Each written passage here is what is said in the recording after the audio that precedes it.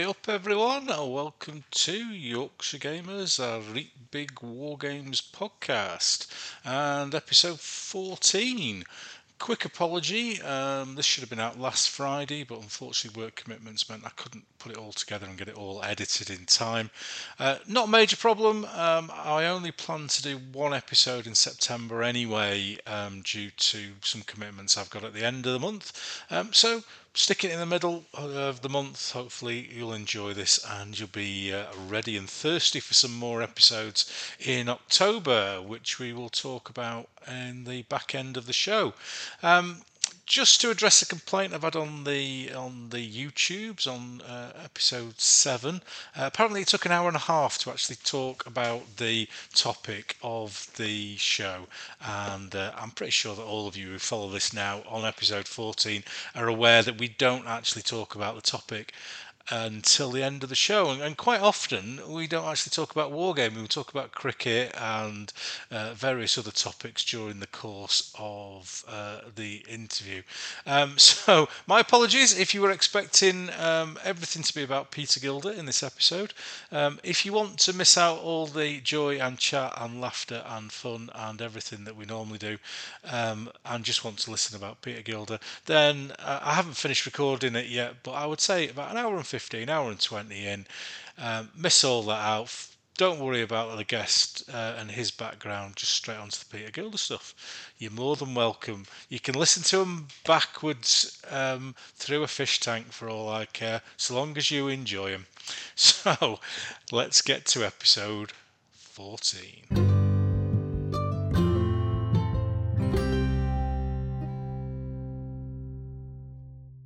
Well, hello everyone, and welcome to the latest episode of Yorkshire Gamers, a Big War Games podcast. And if you listen to the last episode, it was something a little bit different with some multiple short interviews and a War Games problem page. But like an old pair of slippers, episode 14 is back to the recognised format. And today's guest's wargame history goes back to the late 1960s, and his blog page, the Independent War Games Group, has been broadcasting his love for the hobby to the world since the late 2009. He's a man of many figures and responsible for inspiring yours truly into the world of the Italian Wars. So I'll blame him for that later on. My guest is also responsible for chronicling the history of one of our hobby's greats, Peter Gilder, on his own dedicated website. And we'll talk about that later in the episode. So let's give Robbie Roddis a huge white rose welcome to Yorkshire Gamers, a Big War Games podcast. Hello, Robbie. How are you doing? What can I do? I can't follow that really, can I? Might as well just go home now, really. I'm certainly not as old as you made us sound, I can assure you. Well, actually, I am. You are. No, I am. No. Have you ever done a podcast before, Robbie? Ever done anything like this? I've been interviewed several times before like this, but very pressured situation. This is all right. This is all right, isn't it? No worries at all. Well, we're going to talk about Peter Gilder at the end of the show and the website that I mentioned in the introduction. But the first thing I like to do is put my guests under a little bit of pressure and get them to tell me about their wargaming history. But instead of going on for hours about it, I'm giving them a little bit of a 4-minute challenge. So we'll come back and talk about many of the things that you mentioned in this. But are you up to summarising your hobby in 4 minutes? I'll try. You'll try. God knows once I start, you'll never stop. Well, if there's a little, I've got a little timer on my tablet in front of me, and I've got the countdown music on there. So that'll give you a 30-second warning, and then DI Jack Regan from the Sweeney will come in and tell you to shut it if you carry on going too long. So right. In your own. So I'll press the button, Robbie. So off you go, mate. I think because of a certain age, I was brought up in the late 50s, so I knew a lot of people who'd been through the war. So like a lot of war gamers that came later, they knew a lot about war. They'd seen the local people talking about war. We watched it on the television. We had the magazines, and I was fixated by war, full stop, which is actually quite a sad thing, really, when you think about it. So when I was 11, I was given a box of Foreign Legion Airfix, Foreign Legion, and that set us on the road to play with toy soldiers ever since. I mean, that's the only way I can describe it. And obviously, as Airfix built on with more figures and more different periods, it was inevitable I was going to have to do something with all the soldiers I had. So, strangely enough, I discovered wargaming. I was walking past a pet shop in a town near where I live, and in the window was a sign saying anybody would like to come and learn how to do wargaming. So, being a young bloke and full of confidence, I rang the guy and knocked on his door and went into his house. It's the stuff of murders, really, isn't it? So anyway, I was lucky enough. This stranger was actually a good bloke called Dave Natras, and he was a man about 10 years older than me. And in his loft, apart from the bodies, was a fantastic 10-foot square table. And on the table were 54mm Hinchliffe Zulus and British. But on top of that, he had other stuff there. He had 25mm Napoleonics, 25mm Ancients, and I'd never seen anything like it. It was an amazing sight. So as the weeks went by, we agreed to come every week, and we would play a game. And strangely enough, the 4 years I was going to his house, I never actually won a game. and at the end of the 4 years, I realized that I was never going to win a game, because Dave had this thing about the British Army were the best in the world during the Napoleonic Wars. So the rifles were elite. Yeah. And strangely enough, the Nassau infantry were classed as elite as well. So, right. Yeah. And then when we did the Ancients, he fought with Greeks and I fought with Persians. He had a Spartan army, which was invulnerable. Right. Yeah.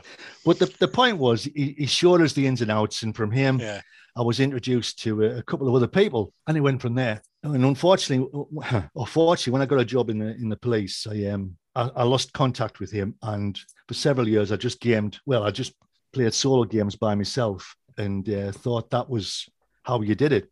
Yeah. I didn't know anything about the clubs that were actually taking part and everything. And then one day I saw a magazine called Military Modeling, which had just been released. That would have been, I think, 1972, 71, 72. And in there, a man called Charles Grant was doing a thing about Napoleonic warfare. And when I saw the setup, the photographs were all Peter Gilder. And I thought, this is how I should war game. Doesn't matter what else. And from there, I just seemed to want to build the same as Peter Gilder, and I wanted the same type of figures. And then I was lucky enough to come across a friend who I've war gamed with now for 50 years. He was a painter and decorator. And I got to know him through a third party, and he came to my house one day and just said, "Would you like the war game?" And I said, "Yeah." And we've done that ever since, just the two of us. As he's got older, he's got more cantankerous. But on top of that, he's also got more crafty about what he does and how he does it. So sometimes he springs a real surprise on you. John Rady and I have gamed now for 50 years plus. And he was one of those people who could paint. He could paint like Peter Gilder. He had this ability. And I was able to think, well, I'm going to copy this. And he showed us how to do it. Unfortunately, he then suddenly announced after about 15 years, he was selling all his 25mm and was going into this new scale, 6mm.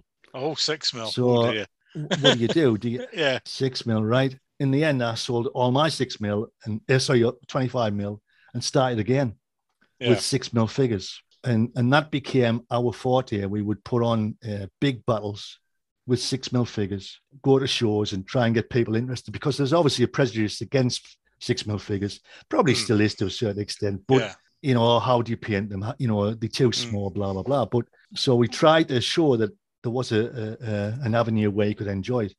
And then about 15 years ago, he suddenly announced he was selling all his 6mm. Oh, no. And going back to 28mm. So I thought, what do I do now? So anyway, cut a long story short, I sold virtually all my 6mm, apart from Napoleonics, and started again with 28mm. And started again, and then just continued after that. And but we've continued, the two of us wargaming and fighting various periods, and that's how it's been. It's right through. We'd obviously had other people we wargamed with, but it was usually two of us fighting each other in every sense of the word. But the most annoying thing is he's kept a journal right from the start. Oh, has he kept like a tally of how many games each of you has won? Everything. Oh, no. How it played out. the arguments, who said what to who. And I said, you got to let us read them. And he said, there's not a chance. Yeah. And he can tell you when he sold figures, when he bought figures, what I've sold, what he's bought, everything. He has a complete journal of our wargaming lives. Some of it, I just didn't even think what he's written about some of the times. Because when you start out, you tend to get fraught over very silly things, don't you? Yeah. Rules, or you've moved too far, or I don't believe what you threw with the right coloured dice, things like that. And he's kept it all. And I would love to read it. But is he not going to release them like the government do after so many years? No. His wife's got strict orders to destroy them upon his demise, and that's dear. But to be fair, I can understand that, because I'll be digging them up if they're as bad as he claims they are. So, but to be honest, I mean, you'll be the same. I found wargaming the best stress breaker you can possibly get. Yeah, without a shadow of a doubt. No matter how bad a job is, you can come home, put the light on, and paint some figures, and it just takes you out of wherever you've had and into an area where you can it's just lovely, and that's what a hobby should be about, really, shouldn't it? Without a shadow of a doubt. So you've gone well over your 4 minutes there. So, but don't worry about that. Sorry. You were in full flow. So I just let you go. Oh, sorry. So is that your main gaming outlet then, or do you go to a club as well? I've never been a member of a club. I mean, Durham City's had a club since the 60s. It was one of the first war games clubs in the country. And the guy who organised it was a man called Derek Sharman, who his name's popped up a couple of times. Yeah, he was a trendsetter, terrible businessman, like a lot of war gamers, but very innovative. He set up a club. He organised a big war game show every year. I never felt comfortable in a club, and I don't know whether it was because I didn't want people to know that I was a war gamer.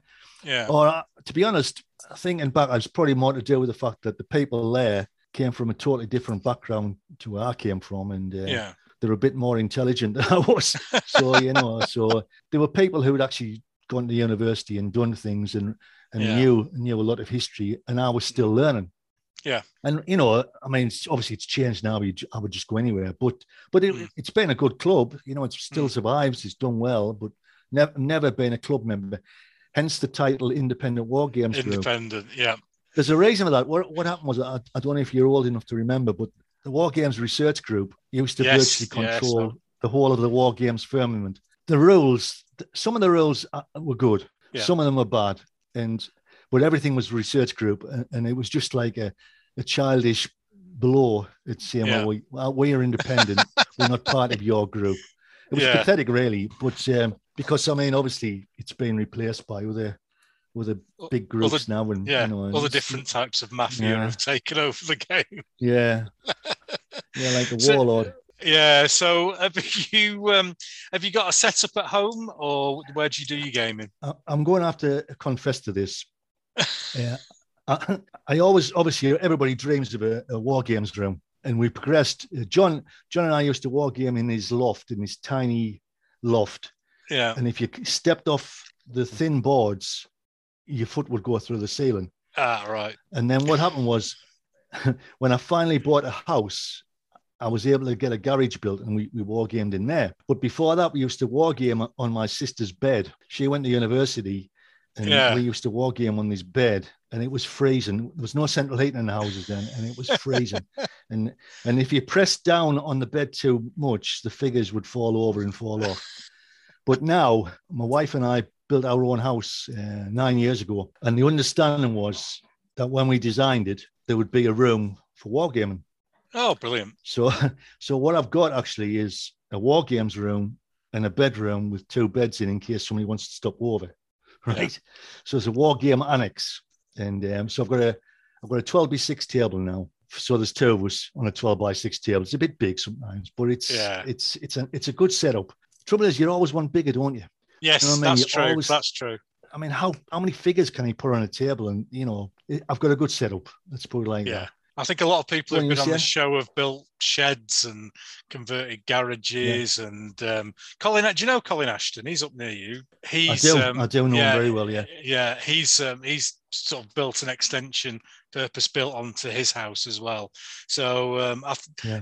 I don't. You're not alone in doing that. I don't think. No, no. But the thing is, as you get older, you, in theory, have disposable income. You know, and I could have bought a nice car, but instead we thought we'd build a retirement home, and on the top I'll have a hobby room. The only thing was, and when we first moved in, I moved everything into the room. So we had the 12-foot table, we had a paint table, and I had my book collection, and I collect magazines. I had my magazine collection, and I put them all in there. But on top of that, I had over 200 2-foot square terrain boards. Wow. Right, which slid under the table. And then one night, just a couple of weeks later, I heard this terrible crack. And I mean, honestly, I thought it was being an explosion. And anyway, when I switched the light on, the roof, the ceiling had sagged. Oh God! And so I had to run upstairs. And get all the boards out. And I rang me builder, and I said, "What's happened?" He says, "Well, what have you got in the roof?" He said, "You've got the biggest span you can possibly have on a ceiling. Yeah. What have you got in the middle? It's obviously you bent the support. So I had to take all the boards out. So there was 200 boards that had to be taken out and put in the garage. I just gave them away in the end. It was real sad. I had to give them all away. Nobody wanted them. Nobody wanted to buy them. So I just gave them away. But it was a lesson. So now I worry about how much weight I can put in there. So I tend to spread it around the house now, you see. So well, that's a good cautionary tale, because until you start thinking, you pick a tray of 28mm figures up and you think, bloody hell, that's a bit heavy. Oh yeah. And then you think there's 30 or 40 or 50 or whatever of these, and you multiply that together. Yeah. They're probably houses designed for having a bit of furniture and maybe 4 or 5 people in them with a bit of tolerance on top.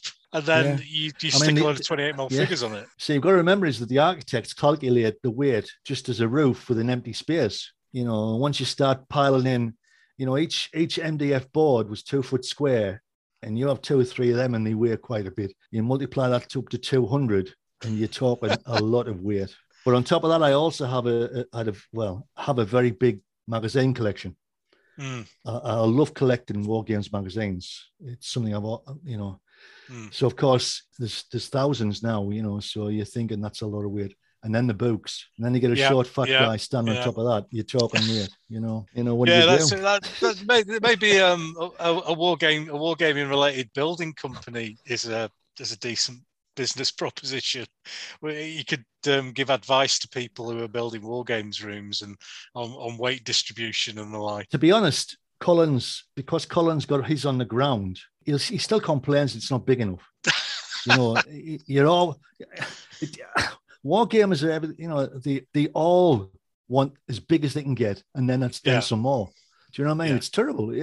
I mean, we are really big children, and it's just I want more. Yeah, I want bigger. At least I do. It's very sad.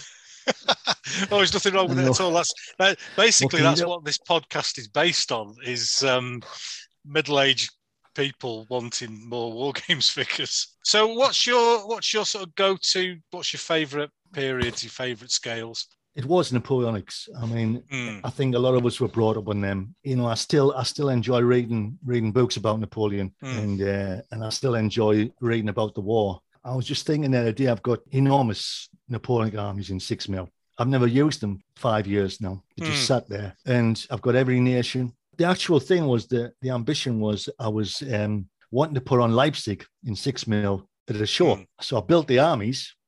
The armies are there. Never been used. When we started building the house, I'd only got halfway through the terrain boards, and I thought, I haven't got time. And I never did it. I never fought Leipzig in 6mm. So, and then it changed. Blucher rules came in, which I discovered were really decent. So I switched a lot of the stuff that I had on the old volley and bayonet basis into Blucher. And then I fell out of love with Blucher, and I was stuck between two different rules. Then so seeing that I reverted back to volley and bayonet rules, and they're so clever for a simple set of rules that I still enjoy the concept of them. So that's good. But I sold all the Blucher rule books and all the cards and everything. But, what sort of scale were you looking at with your Leipzig then? The project that never got done, how big were you looking at doing it, table size and figure wise? Well, I was doing it on brigades. So each brigade base would have 18 strips of figures on. So you're talking about 60 figures a base. Yeah. And then you do the maths for your brigades and the cavalry and everything else. So you're talking at least 12, maybe 14,000 figures, Yeah. And I have them.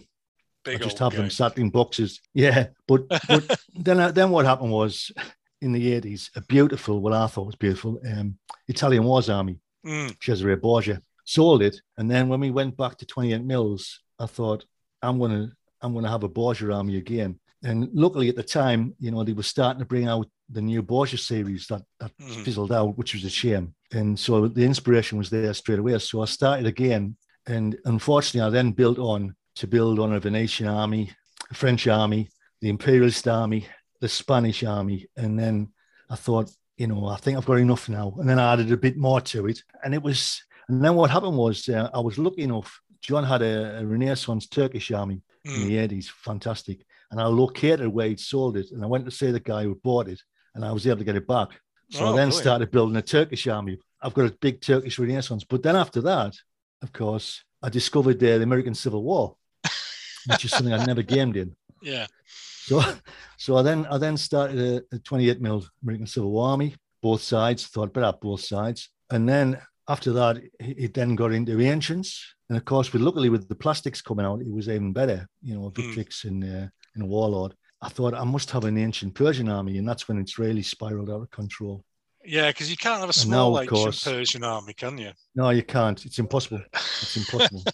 And then I did a lot of research on the successors, and I'm now building up a successor army. But in the meantime, Andy Callan had brought out his Nevermind the Bill Hooks. Yes, yeah. There was the Roses. So I've got what should have been a very small project is grown into a pretty large Wars of the Roses army. Anyway, I'm going tomorrow down to do a tournament with Wars of the Roses army. Never mind the Bill Hooks event. Where's that being held? Derbyshire. So that should be good. I hope so, touch wood. I don't like doing competition games. I can't handle the competition, I think. I don't know. It's more of a fun thing. And to be honest, Andy Collins is a great bloke. And so I'm looking forward to getting an explanation for some of his new ideas and seeing where he goes with them, and take it from there. So is it quite a big event? I've seen it mentioned in a few places, and a friend of mine, Chris Breeze, who was on the last episode and who was on the first episode as well, I think is going down as well because he's big into his War of the Roses. I think there's only about 16 people going. I'm going to stay down, have a few beers, and then just have a day's game, and that's how I like it. No, the Wars of the Roses is a great period. It's a fascinating period, but it's never really been covered properly, I don't think, by wargamers. We never seem to have a specific set of rules that captured the period. And to be fair to Andy, he's done a pretty decent job of, I don't know, just a bit of it feels like it. Yeah, it's definitely as a period. It's had a, and I don't want to say Renaissance because it's before the Renaissance, but you know what I mean. It's had a resurgence. There we go. Let's not get me periods mixed up. But we've had the Perry figures, plastics, and never mind the Bill Hooks, which was massive. I think because it came out as a freebie in one of the magazines. And then there's another set called Test of Resolve, I think they're called, that I've seen kicking around as well. So it suddenly seems to have come back to the Wars of the Roses. Yeah, well, obviously it came during lockdown, so it was perfect. It was a perfect project for that, for then, because you didn't need a lot of figures to start with. And but I can't stop once I start painting. So I just carried on. And funny enough, I've just took a delivery of some more figures today, and I don't need them. I enjoy painting them, so I thought I'll have some more. So do you paint and base and do everything yourself, or do you buy painted stuff in? That's the one project I haven't mentioned: English Civil War. Right, go on. And what happened was that I saw there was a gentleman selling some English Civil War regiments about 3-4 years ago, and they were all Peter Gilder figures that he'd had in the army. And I thought, these are fantastic. And John and I used to do English Civil War many years ago, and I thought, I'm going to have old school English Civil War armies. Nice. And I said, I'll only have 10 units aside. It'll only be a small project. So I'm now up to, I can fight Marston Moor easily now that I'm painting the Scots. But so what I did, I painted a lot of them myself, but in order to pad them out, I started buying in badly painted units or poorly painted units. And I was lucky enough when poor Stuart Asquith died, some of his warrior English Civil War regiments came on the market. Ah, right. So I bought them and I thought, well, I can't really paint them because they're painted by Stuart Asquith. Yeah. So I've rebased them there in there. And then I got some really, really old minifigs and I rediscovered the love that is minifigs. Yeah. And thought, these figures are really cute, right? Yeah. So I repainted them. So I've got poorly painted figures repainted and well-painted old figures rebased. And it's a big army. It's big armies now, I must admit. Yeah. It's quite sad. Have you any idea of a total figure count? I'll just check the door. I have no idea, and I daren't count them. I'll be honest. And it's not through false modesty. If I counted them, I think I would frighten myself. Yeah. I haven't got as many as I used to have, but I've got more than I should have. Right? Yeah, that's a good description. I like that. I wanted to go back to Charles Grant, the war game. Which was the book that started everything for me. It's fantastic. So I decided to do 7 Years' War, which I'd never done in my life, but I wanted figures that looked more old school. So it was a gentleman called Steve Heselwood who produced a series of figures called Pax Britannica in the 80s. Fantastic guy, fantastic sculptor. He was a policeman, a right jackal lad, but a fantastic talent. Honestly, a right jackal lad. And he produced this range of 7 Years' War figures where they were all in march attack poses. But the only place you can get them now is in America. And they only come in bags of 36. So all my 7 Years' War regiments are 36 figures.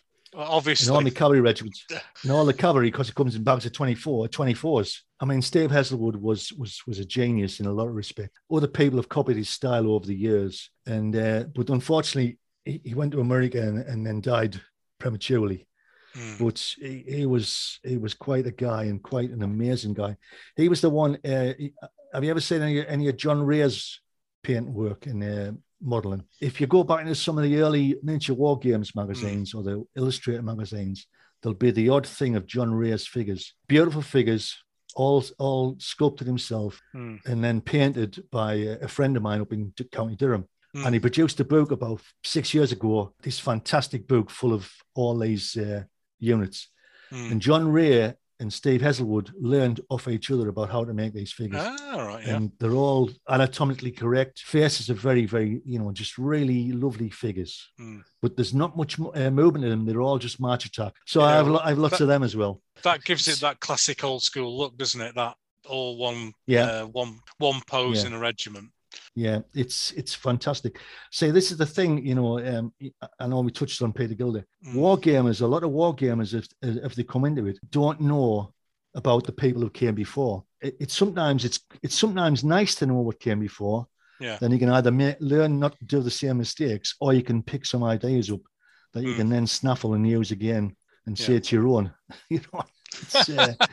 Oh, I've just thought of this idea. Funny enough, I was jotting some notes down, and one of my very, very first games ever, I used playing cards to decide who killed who. I was only about 11, so Simon Miller and his playing cards, he stole that idea off me. He just didn't know it. No, but you know what I mean. I mean, I think. To be fair, do you want me to try and get a check off it? No, thanks. Not. No, but it struck us. I thought it was a logical thing to do for a young kid. Why not? Why not do it like that? But it's there. You go. I think there's very very little that's new. So I have a lot of figures. Yeah, I think there's very little that's new in war games rules. They tend to circulate around, and the ideas will be presented in a slightly different way, maybe, or in a slightly different order. But I think most of the time people have seen it before. We mentioned briefly your independent war games group. Is that just a group of one? There are two of us. Two. There's a group of two. I'll tell you the reason why I had to have a name. John's fascinated by rules, and in the 80s, I convinced him to write a set of rules. Napoleonic rules. I thought, I better make them professional. So we took the name and sold the rules. And then from there, I got them to do an American Civil War set, which were honestly, they were great. I couldn't sell any, but I used to give them away at shows. And then when I discovered Old School 7 Years War, I convinced him to write another set, which actually got a review in one of the magazines. Oh, but brilliant. the only thing in the review, not really. The only was thing it the review I not? noticed was that I'd used a very large font to write the rules. But the reason is that I couldn't read what had been written, so I put it in a larger font for the old people, you know. Yeah. Okay, I think that's very considerate at the end of the day. But on top of that, because we used to do a lot of shows, I used to always create a handout. So I used to have a nice title, what the battle was, you know, and give people free handouts and stuff like that. And I mean, we're never going to recruit anybody, but it was just say, well, this is where it is, and this is how wargaming's played, blah, blah, blah. And I think a lot of shows forgot what the show was actually about, which is really to try and explain to people. But of course, now the only people that seem to go to shows are the wargamers, you know? Yeah. Where in the 70s and I think the 70s and 80s, there was people coming saying, well, what's this? How do you do this? So, you know, the people had a lot of interest. But of course, now everything's on the internet. And but on top of that, I mean, you know, most kids go through the games workshop phase. So they think that's how you play war games. Yeah. I think we at Leeds, we do a show called Fiasco at the Royal Armouries. And you certainly do. Yeah, we still get a reasonable amount of interested members of the public who've been to the museum. You know, I've seen a poster or a stand or something in the museum for our show and then come in and have a look round. So we do occasionally get people who are fresh to the hobby, which is always nice to have fresh people to talk to rather than people to argue about your something you've done on your table or a button colour that's wrong or something like that. To be honest, I mean, Fiasco I'm looking forward to going to Fiasco this year, but I love the location. So you've got your Independent War Games Group website blog. It's been going for quite a long time now. It's what, 12, 13 years. What was your kind of thinking behind the blog and all the stuff that's on there? I'm going to tell you the truth. Okay. It was formed. My wife was very, very ill with flu one New Year, and we were meant to be going out on the drink, and I couldn't go out. Yeah. So instead of that, I put her to bed, went upstairs, and I thought, I'm going to have a go at this blog thing. I created this blog because I wasn't allowed to go and celebrate the New Year. But to be honest, I'd thought about it for a while, and I'll tell you for why. I think a lot of people think about wargaming. Well, at least I do a lot. And I like to try and think, well, you know, what can we make it better? How can we make it better? You know, what can we do that so more people want to do it? You know what I mean? And so I just try and make something, try and think about what I'm trying to get across, throw a couple of odd controversial points in it just to see the reaction. And I also found it was a great way to keep a record of what I'd been painting. Yes, that's very I found over the last 3 years, my memory's starting to really struggle. And I don't know whether it's too many blows to the head or too much drink. But I find that I really can't so I can go back to the blog and think, oh God, I did it then. Yeah. And I enjoy it. And it's nice. Through that, I've actually been, you know, people have got in touch and from there, you know, I built up, you know, a few people I would never have been in contact with, met them. Yeah. And one guy in particular is a lad called Jason, who was lucky enough to buy most of Peter Gilder's Renaissance collection. Ah, right, yeah. And he got in touch out of the blue, Jason Williams, and he got in touch out of the blue, and he said, I'm rebasing the collection. Would you like the spare figures? Wow. Right? Said, yeah. Just tell us how much you want for now. And he wouldn't take any money. This is the best part about war games. You know, you share things, don't you? And so I used to get a small package with the odd figures in, and it was brilliant. You know, and it's just nice to have something. You think, well, this is being used at Peter Gilder's place. You know what I mean? That's absolutely fantastic. And so the blog is really just grew out of being I couldn't get out of the house. But you've kept it going, haven't you? You still fairly regularly post on there. Oh yeah. Did you not find that lockdown's been a problem in the sense of you become quite introspective. Certainly I did. And I found that you didn't want to communicate with people because you thought, well, what am I going to say? I haven't been out the house. I'm sat here watching television. And so it's been quite difficult. The last 6 months has been difficult in because you haven't got much you can say, really, have you? I painted these figures. I've read this book. And then after that, what the hell are you going to do? It's a social thing. Wargaming to me, it's nice to meet people and talk about, daft soldiers and I wouldn't paint them like that. You should paint them like that. It's stuff like that was good, and that's why the blog's more of a social thing now, Yeah. Although I must admit, I made the error the other week of saying I was never going to have Alexander leading my Macedonians. I was going to, because he was such a bad man. As a throwaway, you started a fight.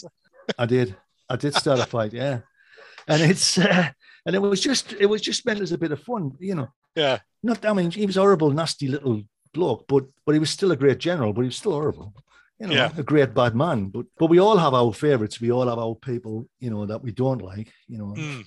Mine's Frederick the Great, but he's not a nice person. But there you go. Well, I think that brings us neatly round to we've mentioned it briefly as well, but that brings us neatly round to one of our joint friends, Mr. Cesare Borgia. You won't have known until today, but it was your Wargaming the Borgias sort of sub-site, isn't it, of your independent war games group website that got me going again on Italian wars, because it was something we did hugely in the 80s in 15mm. And started on, well, I'd say started. I'm up to about 1,000, 1,500 figures now. So where does your love for that period come from? I'm embarrassed to say it started with the BBC series in the 80s. You'll have been a tot. But basically, no, I'll have been a teenager or early 20s. All right. Then. Well, I've got the original television series, and I'm trying to name the actor. The actor who played Cesare Borgia was brilliant, And yes, I can see his face. He had his detractors.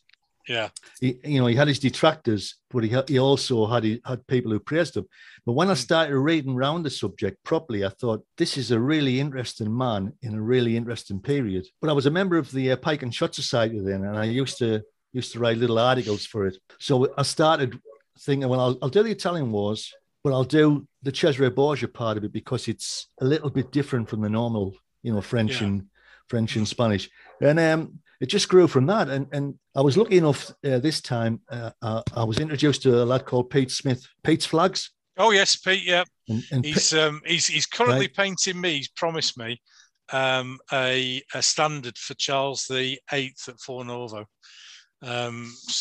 So I've done some command bases for it. And I've deliberately left the flagpole blank and sent him a photograph of it just to remind him. Pete, I bumped into him and I don't even know how we got talking. He's a great big lad and he frightens the living daylights out of you. But, really, really brilliant. Anyway, cut long story short, I got talking about Borgias and he agreed to create a set of flags. But he's so pernickety. The research he did was fantastic. So, and I don't know if you've seen the flags. I don't know, but you'll have them. I've used lots of them. Especially I wanted a Borgia guard, and so I've got like the pike in the militia pike in the red and white, and then I've got his guard. It's got it all that. But then I'd been to Florence, and I discovered about the Black Band, the real Black Band, not the French one.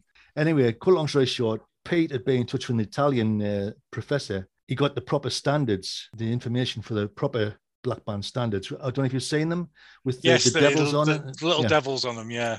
Well, I asked him if he'd make some of them, and he did. And I thought, gotta have these as well. And of course, he does so many beautiful flags that you just got to do the blooming units to go with it. He does, yeah. But what a period, Yeah. So what started it? BBC. Yeah. The television program. It wasn't as earthy as the last series, the one where there was more people naked. But the one that Sky did, the one that Sky did, yeah. Well, they stopped, they obviously ran out of money and just gave up, which is such a shame. But when you read the books about him, he's a fascinating character. He's so unlucky that his father died at the wrong time. It's interesting, his bodyguard, who was his main advisor, when Cesare was ill, the Pope, the next Pope, captured his advisor and tortured him. And he refused to tell his torturers anything about Cesare. And the Pope said, "My first honest man, you can let him go." Wow. And so you think, well, obviously, must have been some reason why he created loyalty like that. You know what I mean? So he's quite a character. I'd like to see your army. I'm intrigued now.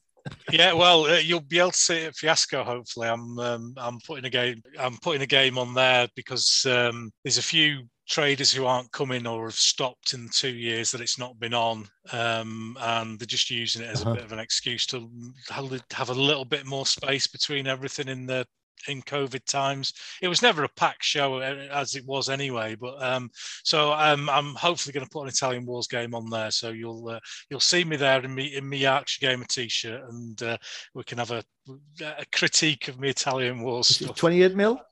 28 mil. No, yeah. No, I don't critique, honestly. Well, it's all. I'll just say it's all your fault, Robbie. Anyway, so there you go, mate. Well, I tell you what, I'm fixated by gendarmes. I've got more gendarmes than probably existed. But when in my first Borgia army, I had a unit, what was called Vulcan miniatures, and they were these big. They were kit form.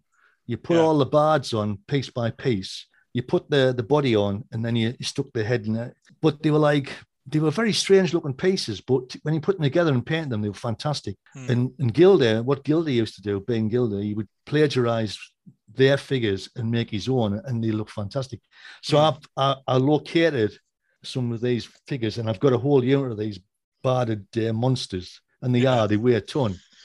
So, and that was one of the reasons why I wanted to go back, because they had loads of plumes and everything. And you think, what on earth's that? But when you see them painted, they look great, And I like the sea gendarme, like Steel Fist. Yeah, I mean, they're absolutely phenomenal. So just to finish off this introduction section, then I'd like to get everyone to just kind of describe or talk about what type of wargamer they are, because there's different sort of sides to the hobby, and different people like different aspects of it. So I've broken it down into 4 sections, and that's wargamer, painter, collector, and historian. Are any of those 4 your main focus, or how do you see yourself spread out in those 4 different sections, if you like? All 4. All 4. I sometimes wondered if I was more of a painter than a wargamer. And the reason is that I've always enjoyed painting. Didn't matter what it was. If I saw a figure that was nice, didn't matter what scale, and it looked nice, I would buy it and paint it. But I'm also obviously a wargamer. I like the tension in a war game, and when things go wrong, after a while it becomes quite funny. I find it. Yes, it's quite nice things. Honestly, sometimes when you're losing badly, you just think this is ridiculous, and it's quite funny. But when you win, your victories are much nicer because you don't get many. Do you know what I mean? Yeah. And, collector, definitely, because I'm lucky enough. When I said I had all these terrain boards, I swapped 100 of them for a chariot. Right? Was it a big chariot? One 25 mil chariot. Yeah. And it was a chariot that Charles Grant had painted, and it's on the front of his ancient war game book. Yeah. And I didn't expect it, to be fair, but Rob Young, who was the lad who took the boards very kindly, said, I've got to give you something. I said, well, I don't want money. He says, I've got this. It's from Charles Grant. I said, I'll have that. Yeah, I'll have that. Too right. But I've also been lucky enough. I've got I locate a couple of figures that John Ray Heselwood made when they were first starting out, and I've got them. I like them. And then I was lucky enough to get some of Peter Gilda's, just two units of Peter Gilda's gendarmes, and they're fantastic. And I just thought, this is great. And then I collect ephemera that belongs in war games history. Do you know what I mean? Yeah. I like that stuff. Yeah, no, it's great. It's great to see that it doesn't end up in a skip somewhere, and that somebody's got hold of this. Some of the iconic units that you think about when you think about those old books. Well, but basically what happened was there was a lad called Dave, and he knew Duncan, and when Dunk McFarlane, the late Dunk McFarlane, he went bankrupt, poor lad. You know, his company went under, and he had to move out of his house. His house was getting repossessed. So what happened was there was a call made. I'm going to have to get his name out in 2 seconds. It's very annoying. It's Dave Thomas. Oh, Dave Thomas from the shows who takes the Perry stuff around. Yeah. But Dave. Anyway, Dave's. How would you forget his name? Anyway, long story short, Dave Thomas went to this house where Duncan used to live, and it was piled high with metal. Everywhere you went, there was thousands and thousands of figures. And the bloke who repossessed the house said, "I've got a price for them to be weighed into a scrapyard." Yeah. What do you think they're worth? And Dave, he said, "I couldn't buy them all." He said, "But I got 2 van loads of figures." Yeah. He said, and thousands of other figures were then put into a bin and melted down. Oh. And I just thought, and you're just thinking, you know, Dave still hasn't sorted them. They're still in big boxes in his garage. Wow. Because you got that many. But the thought of all those figures just going, you're just thinking, my God, it's awful. And that really, I really worry about that. You know, you know, they're all going to go into a skip. Yeah, they are, probably. But getting back to your question, I used to like doing painting competitions at shows, Northern Military in particular. So I used to like painting, and I wasn't bad. I was never going to be as the best. And I once came second at Salute, and I thought that was the pinnacle for me.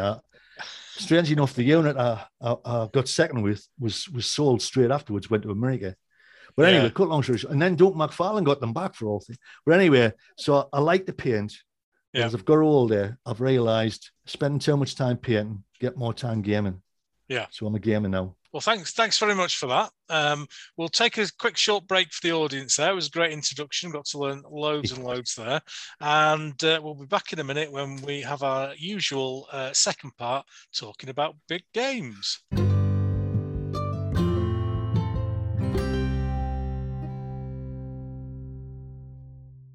So in the second bit of the podcast, we like to talk about big games and not the sad demise, because I'm going to bring them back to the fore. So when you think about a big game, Robbie, what comes to mind? What does a big game mean to you? I was lucky. In 2019, I went up to Glasgow for a charity Battle of Waterloo. Ah, yes, I know about this. I didn't know you were involved in it, though. So I painted up. You had to do a contingent. Yeah, and you could play, put your money in for the charity for the veterans, and I did an element of the Young Guard in 28 mil. There was 22,000 figures there. Yes, right. And there was 4 tables of 36 feet, and there was 80 odd people took part. Now that was the ultimate. That's a big game. That is definitely a big game. Yeah, that was a big game. That was an excellent game. To be honest, I was dreading it because some of these games become chaotic, but they ran it so well. My definition of a big game is I had to go back through the magazines that I've got, and in 1990, before you were even shaven. I'm in the Practical Wargamer. Yes, yeah. I'm in the Practical Wargamer, the Battle of Blenheim. Yeah. And I did, what I did was John and I wanted to do, Malburian was, so we did it in 6 mil, and we decided to stage the Battle of Blenheim on a table. The table was, I think it was 28 foot long. Yeah. And 6 feet wide. And we invited people to come and take a part. I was cheeky then, and I rang up a man I'd always admired called Charlie Wesencraft. Yeah. One of the proper pioneers of war. Yeah. And he said, "Yeah, I'll come." It was amazing. And I rang a guy called Paul Stevenson, who's wrote a couple of books, war games, but he's a great lad. They turned up, and we ended up with a 6-a-side Battle of Blenheim. Brilliant. And it was fantastic. You know, it was. And then after that, once you get the taste for it, I wanted to do Austerlitz. So I hired a Durham War Games group, and I put on a big version. It was about 30 foot long, the table of Austerlitz. And I've just had a look there. The French had 123 battalions. They're going to be sort of 36 figures. Oh, 6 mil, yeah. Yeah, but they're in 36s, and and we used John wrote a set of rules, and so I think we had about 12 aside, and it was tiring, mine. It was exhausting, but it was a great. It was a wonderful experience. And then I looked through it, and Cressy, Quatre Bar, Rob, and then I had this stupid idea to do Borodino. Oh yeah, and that was a killer, that one. And I invited Charlie Wesencraft again, and God, he's a horrible war game at a fight. Is he? Against? Oh, he tortured us as a Russian. He absolutely. He's just awful. But I think we had 12 aside on that. Yeah. And each one had a role, and you give them a basic, you are so and so. Yeah. And you give them a little bit of an extra thing, like don't tell such and such that you hate them, or you build in a little bit of tension. And it was just a good laugh. But war games to me should be big tables. Yeah. Lots of figures, lots of eye candy, little. I like the little dioramas of things happening around you. You know what I mean? Yeah. It's nice when you have something that's happening that's not part of the battle, but you can look at it and think, oh, well, that's interesting. You know what I mean? And, if it's hanging a deserter or whatever, but this, you get all that in. I worry sometimes that the way wargaming's going, where they're going into smaller and smaller, battles, and, most of them are skirmishes now, really. And they're very enjoyable, but they're not meaty for me. I like when you've seen somebody who's worked hard and put in a lot of figures that they've painted, and then you're fighting this lovely battle. It's brilliant. It's a great experience. I think you've mentioned there quite a few of the things that make a big game really good. And some people have played in a big game and have had a bad experience. They've been on a flank and moved once every 4 hours or etc. So for you then, is it important that everyone's involved and everyone's got that little bit of a backstory, if you like, to make it more interesting? I did a one of Aspen Esslin, which is a real hard battle for the French. And, you've got to try and say to the Austrian commanders, you were trying to beat the French. You're not just trying to hold the French back. So some people would be classed as like rash, and others would be classed as, a little bit more timid. So would have different type of goal to achieve. Yeah. You were going to capture this town, and you're going to keep all of it. Yeah. You don't need to do any more. But the idea is to get each one involved, and then at the end you say, right, you didn't win your objective, you won yours. Type of this. And it's just try. I know exactly what you're going to say. I can remember going to I was lucky enough to go to a Donald Featherston Memorial Weekend at the War Games Holiday Centre. We were fighting Napoleonics, and the two people on the flanks didn't get to move.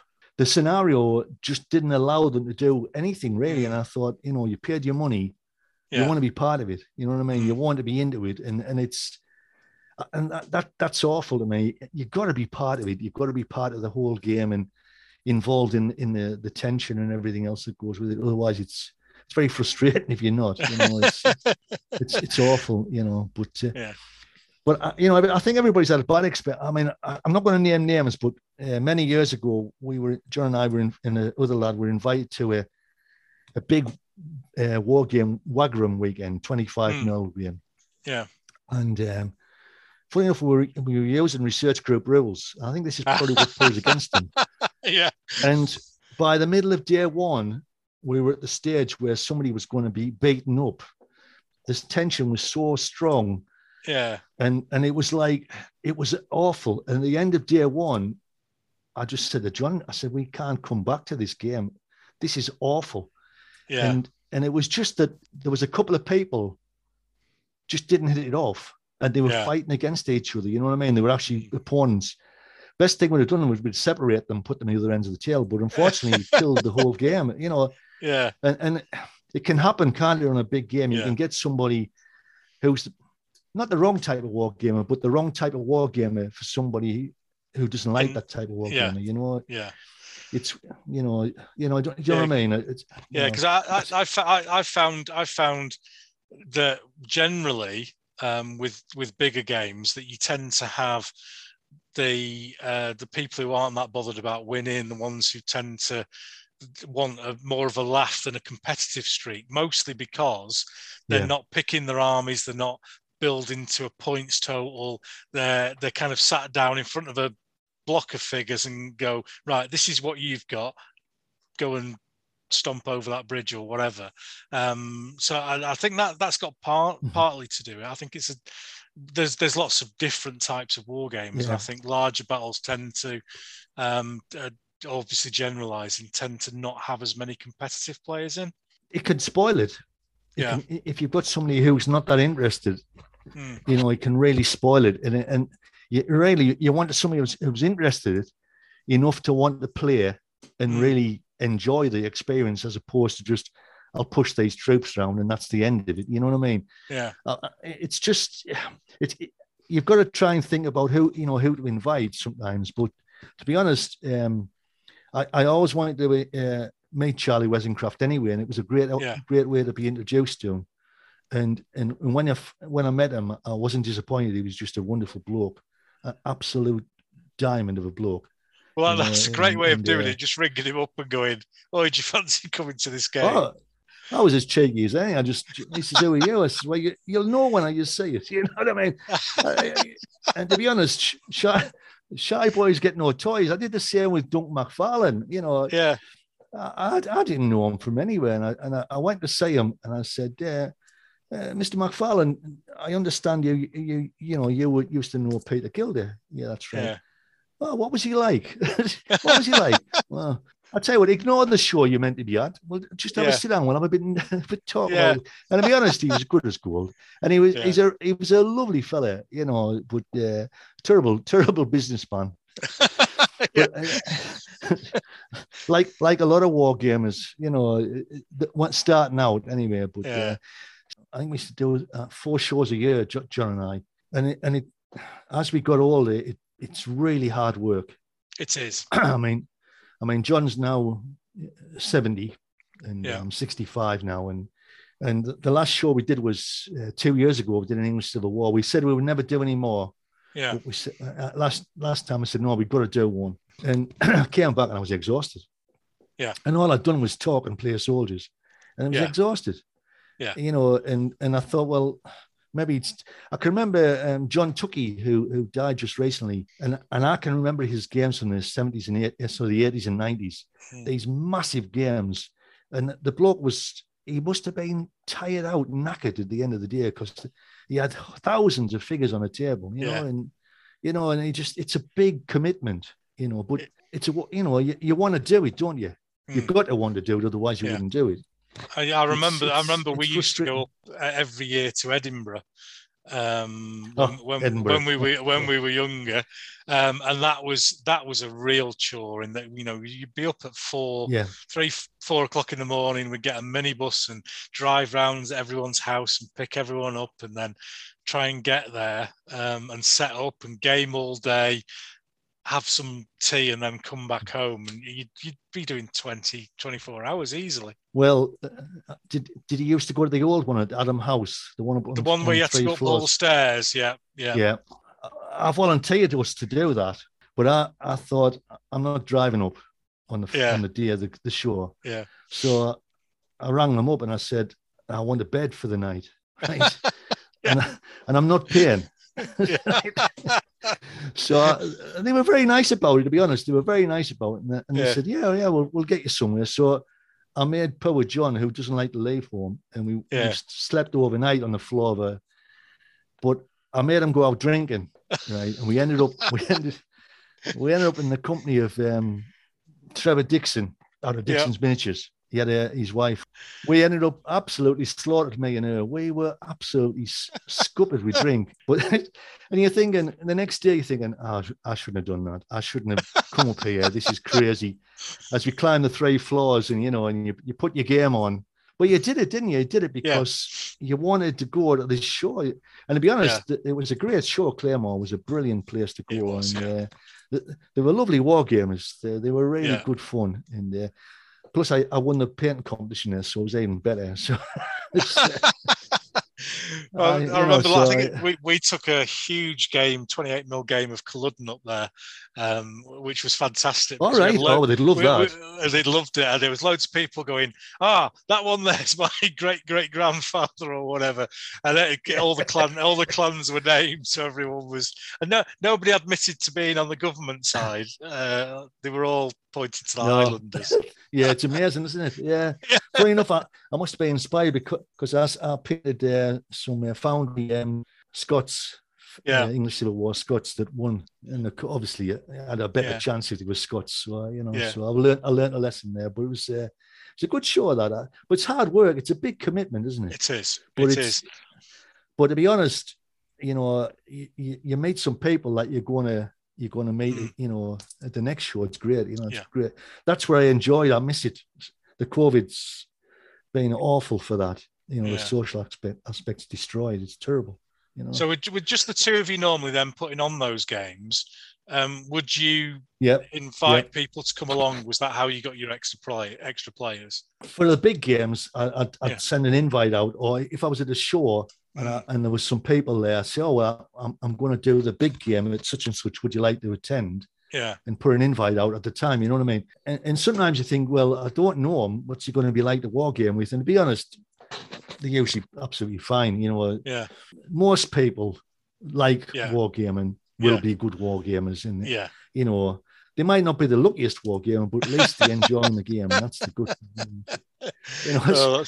You don't mind. I'm not going to name a name, but I can remember at Aspen-Estlin, I gave a guy a command of the French in the island, Aspen-Estlin. And by halfway through the game, he suddenly started moving his troops off the table to the back of the table. This is what you're doing. Well, we can't win this. I'm retreating. I said, whoa. And he just decided the French couldn't win, so he'll just retire all these troops. And I thought, but he was right. He was right in one respect, but as a game, he wasn't right. I said, well, you're going to spoil the game. Well, you can't win, and but nobody wants to. Nobody wants to see lots of toy soldiers retreating, do they? At the end of the day, that's a great game. What's this called? The Retreat from Aspen-Estlin. Yeah, exactly. Yeah, it's terrible. But there you go. All I'm going to say was, if they ever organised another great game, Waterloo. Yes, I would thoroughly recommend it.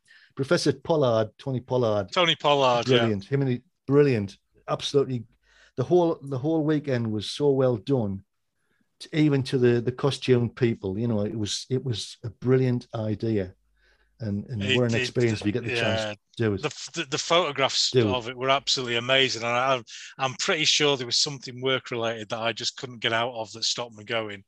And it's a real shame I couldn't make it. I've listened to Tony Pollard talk about it on a number of occasions, and not only was the cause fantastic, the reason why they were doing it, but the whole thing, as you say, seemed to be so well organised. And if you enjoyed yourself, it's hard enough getting a game and organising a game and keeping 10 people happy.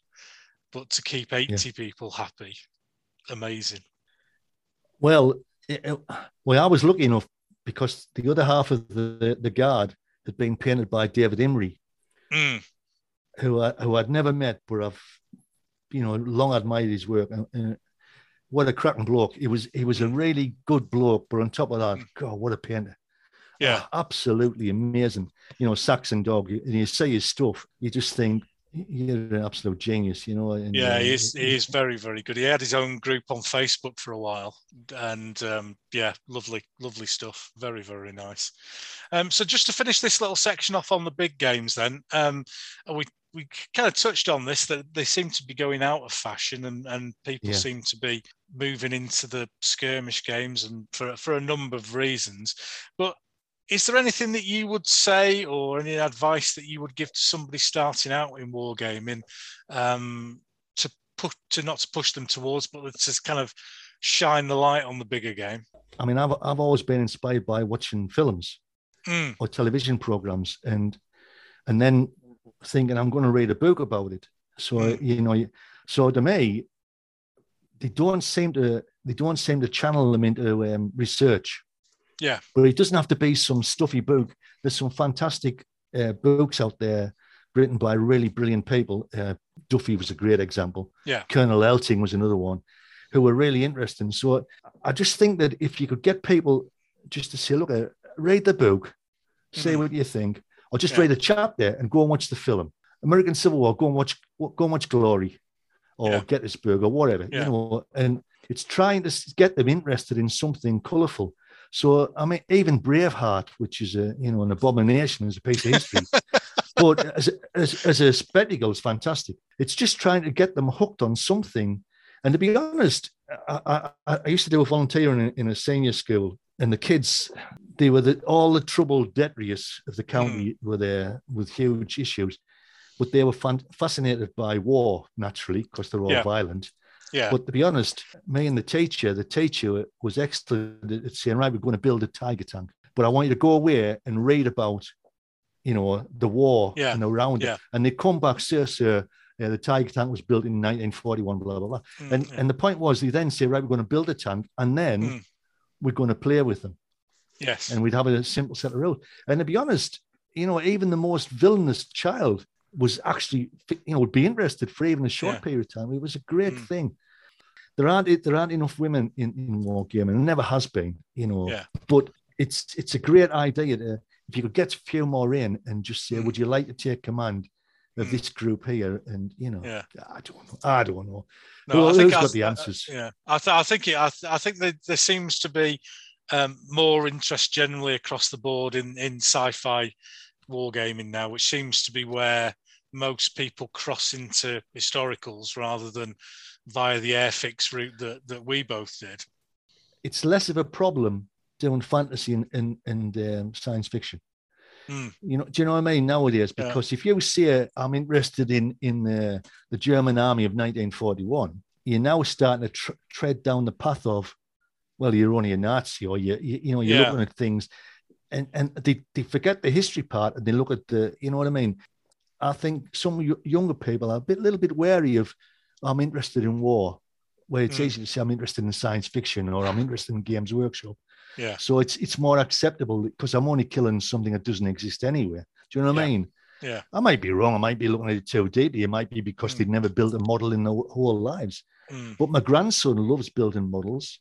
Yeah. And I insist on taking an Airfix model down. And every time we build it, he loves to hear about the history of it. You know what I mean? Oh, fantastic. So it's still there. Do you know what I mean? I painted boxes of 54mm Airfix figures for him. Yeah. And he saw these are one of these. Oh, these are medievals. Or how do you fight with them, Grandad? And it's still there. It's just that obviously they don't have the opportunity now, do they? They don't have that avenue of where we used to get Airfix models, or frog models or whatever, and build them. Yeah. And then we thought we're going to play with them. Yeah. I used to set mine alight with lighter fuel. Or you fire an air gun at them and shoot holes through them. But it was all, you know what I mean? It was just part of the thing. Yeah. Can you imagine a child now with lighter fuel? God almighty. we used to make because I come from a mine there. We used to make bombs, real bombs out of carbide. Carbide. We used to be putting carbide lamps. It's a gas. Yeah, it's in a form, and we used to get it from the pits, and we'd make it into a bomb. And when you threw it with an igniter, it used to blow up. Yeah, we blow. Is it like a little like cake-like substance? Yeah, I know. Yeah. Oh yeah. We used to blow it up, blow the soldiers up. You know what I mean? Can you imagine that now? Oh, I'm just going to throw a few bombs. Yeah. You'd be dragged away, wouldn't you? I mean, just the way we were. But the point was that's gone, isn't the imagination? Yeah. It's all about channeling them into here's a game on your screen. Yeah. Go play with that. Yeah. It's a good way of reducing your number of figures, though, isn't it? If you've got too many figures, blow a few up. well, I've got a confession to make. My sister used to have a fantastic collection of Britons. Yeah. And I had chopped the heads off every single one with an axe as a child. And I've never, ever felt more guilty about a thing in my life. I just chopped them all the heads off. I executed them all. Yeah, there's something wrong there, isn't there? If there are any psychologists listening to this who would like to give free counselling to Robbie, then contact me. Probably a good idea, mate. Probably a good idea. Probably not. No. Right. Well, so we'll take another short break and then we'll move on to the quiz.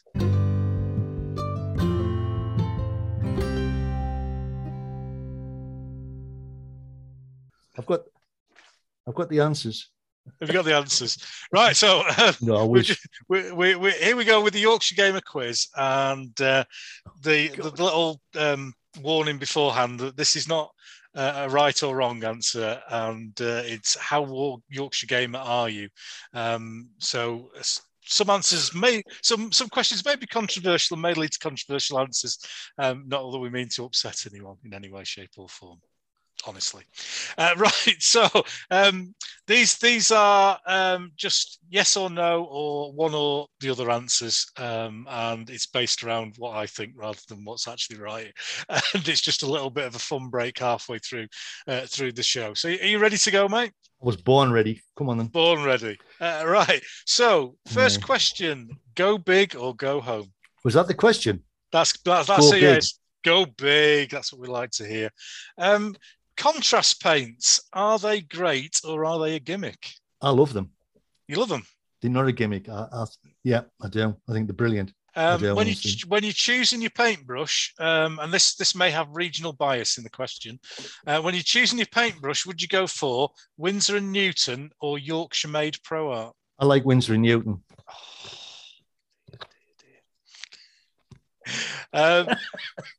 96 figures. Is that an army or a pike block? That's a pike block. It's block. 2 pike blocks. That Come on, 96. Somebody once said it's a small pike block. So yeah.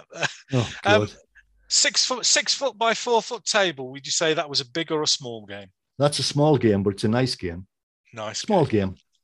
Small but well proportioned. Yeah. A point. Would you prefer a points based army or an historical order of battle? Historical order of battle. Every time. When you're painting your figures, do you like to use a wet palette or an old bit of MDF to mix your paints on? I've got a wet palette. But do you use it? I use a wet palette. All right, brilliant. Do you want to know? Can I say? Yeah, of course you can. Go on. I was lucky enough. I went to meet a chap called Tony Runke, fantastic painter. He was the one who painted for Peter Gilder. Right. Yeah. Anyway, Tony, I interviewed Tony. I just want to know about Peter Gilder. And he showed us, all I've got is I've got where you put your grass bits in, the plastic boxes. Yeah. I cut that in half. You fill it with the kitchen toweling. Yeah. You then put a piece of greaseproof paper on top.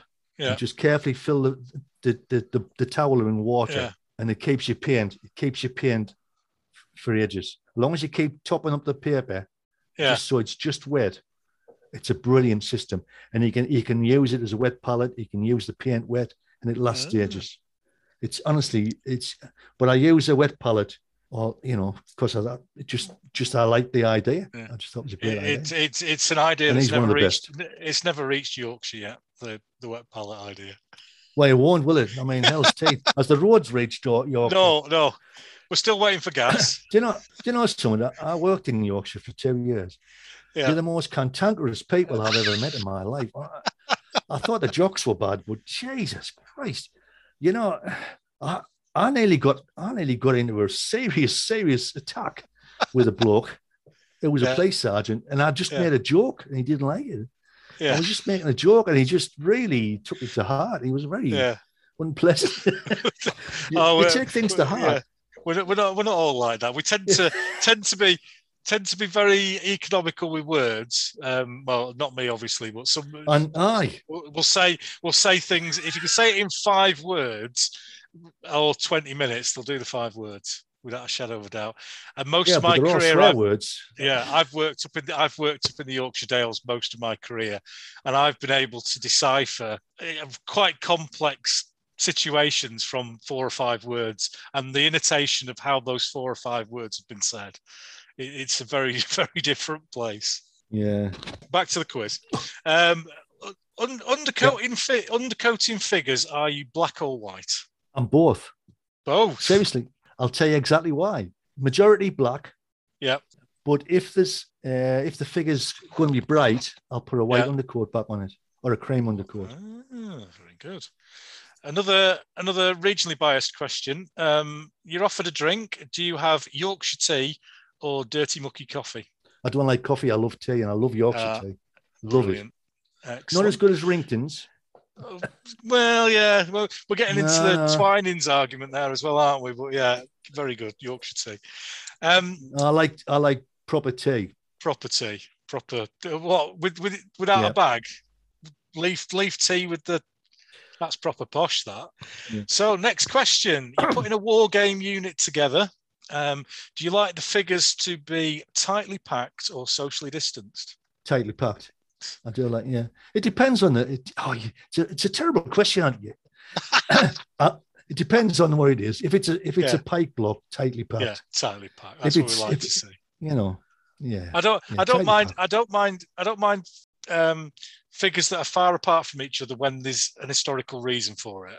But if you've got a pike block and you can ride 2 cavalry in between the figures, then it's no good. It doesn't look right to me. So you've got a choice of a game. Are you going to plump for a 2-hour club game, or are you going to go for a weekend monster game? Oh, the weekend monster game, absolutely. Monster game every time. Lovely. This is a question in honour of Nick Skinner from the Two Fat Lardies. Avocado, is it just posh mushy peas? I've never eaten it. You've never eaten it? I've never eaten it. Has it not reached your region of the country yet? Well, I could say it's really bad for the environment, but the reality is it looks like dog sick, and I don't want to eat it. Right? No, right. I'll put you in my anti-avocado camp then. But I love mushy peas. Yes, with vinegar. Mushy. Oh, perfect. Or mint sauce. We have them with mint sauce in Yorkshire. Yeah, that's lovely as well. Yeah. Question 13. Round dice. Are they allowed or banned on your table? I'm a traditionalist. Square, nice cube. Another honorary question here, a new question, and this is from David Marshall from TM Terrain. And you're going down the chippy. Are you having haddock or cod? Haddock. Cod's a dirty fish. No, it is. I was told that by the Grimsby War Gamers that they won't eat cod because it's dirty. Well, they know the fish at Grimsby, won't they? I didn't quite realise when David suggested this as a question how controversial it was going to be. Well, I didn't either, but apparently cod eats off the bottom of the sea. Haddock eat. Right. Personally, I like them both, but I like haddock the best, I must admit.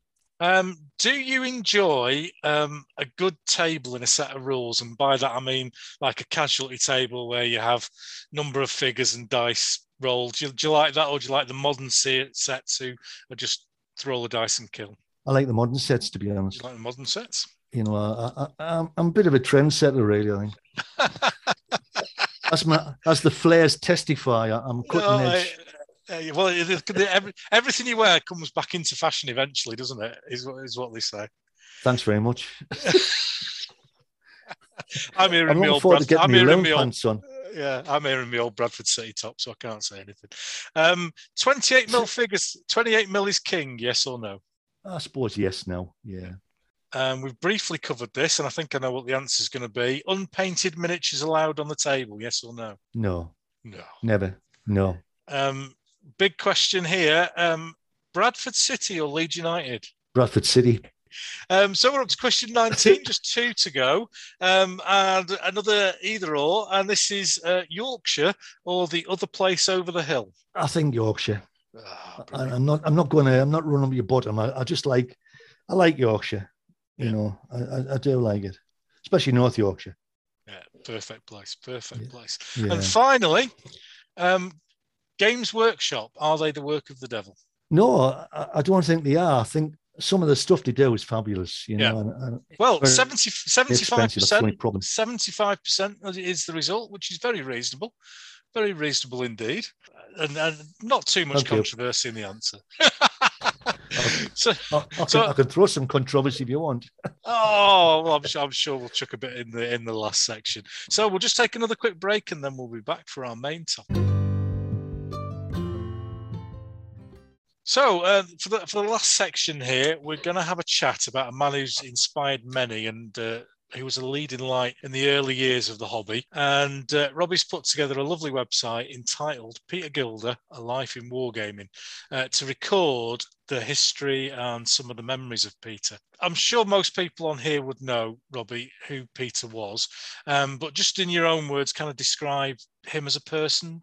Well, to be honest, that's why I did the blog about Peter Gilder, because you'd be surprised how many people don't know.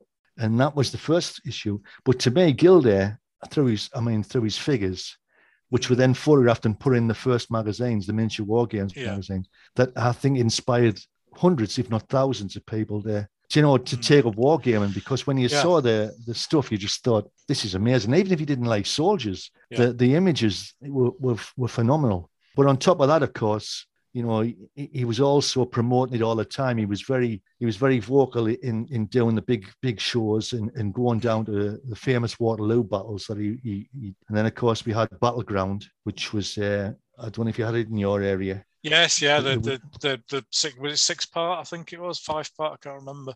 Yeah, 6-part. You know, and when that came out, I mean, that was just amazing.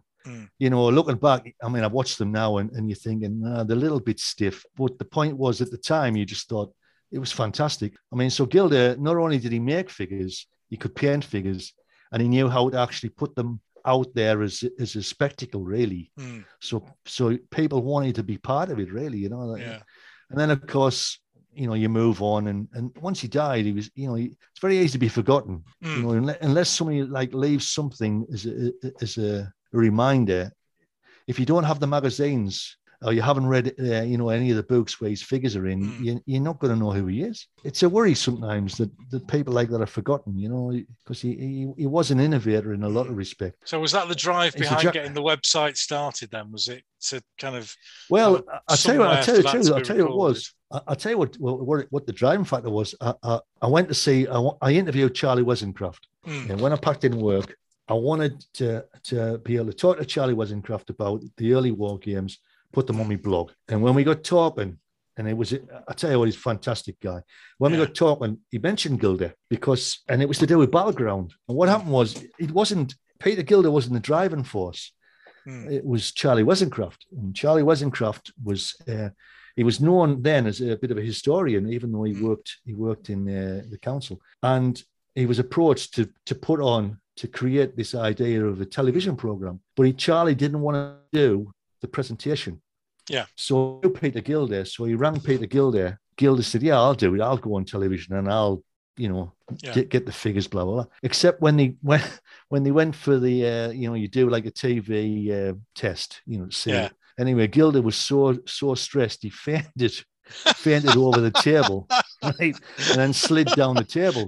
And I thought, you know, this is brilliant, because he was always a very super confident man, the way, you know, he went on. But anyway, I thought, you know, and then when I was talking to Charlie, so you know, he was great. The figures were great. I thought somebody somewhere should have a record of just what he was about, you know. So I just wanted to do it. I just, you know, and I love his figures, just love them. So I wanted to do it. Although I've never met him, which is a real shame. It's a real pity, that. But there you go. So you've covered a lot of the things there that he's known, that I know him for, and people who have got an interest in the hobby. He was a designer of figures as well, wasn't he? He would make figures. Right. Well, this is the thing, right? I mean, when I started digging and asking some of the people that you know, Peter Gilder was one of these people, clearly, who was a really generous soul. But he had another side to him, right? And he was a bit of a jackal lad. Yeah. And I had to check up on this. And what it was, do you know how he started wargaming? No, Basically, I what don't. happened was It was in the 60s. That's all I know. I don't know much more than that. in the 60s. God. Anyway, what happened was he used to he used to fly airplanes, right? Right. Yeah. And then he went to become he worked in I think it was BAE. But Yeah. he used to fly airplanes, but he was a bit of a daredevil. And he had a motorcycle and he broke his leg. Right. And while he was in hospital recovering, he ended up making kits.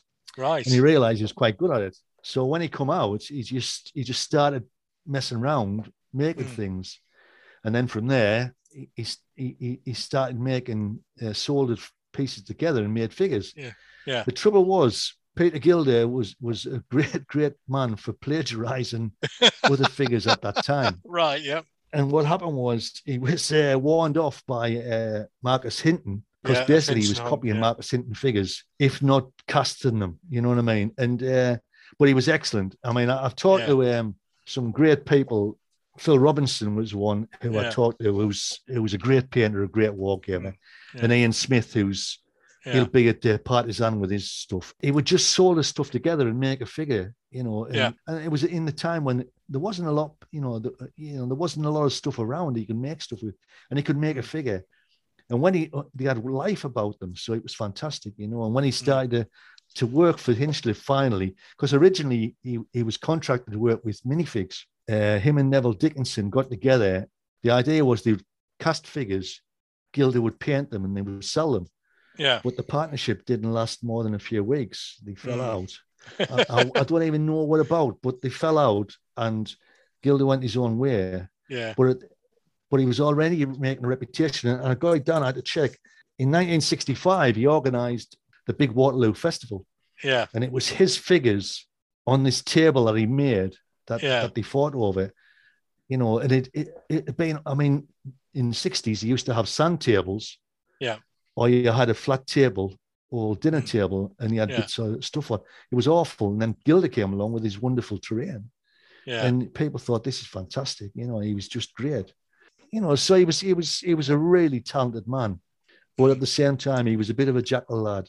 And he could nick bits and pieces off other people. Well, I mean, the big thing was he went to prison. He went to prison, and there's been all sorts of rumors about it. And I've still never got the complete story.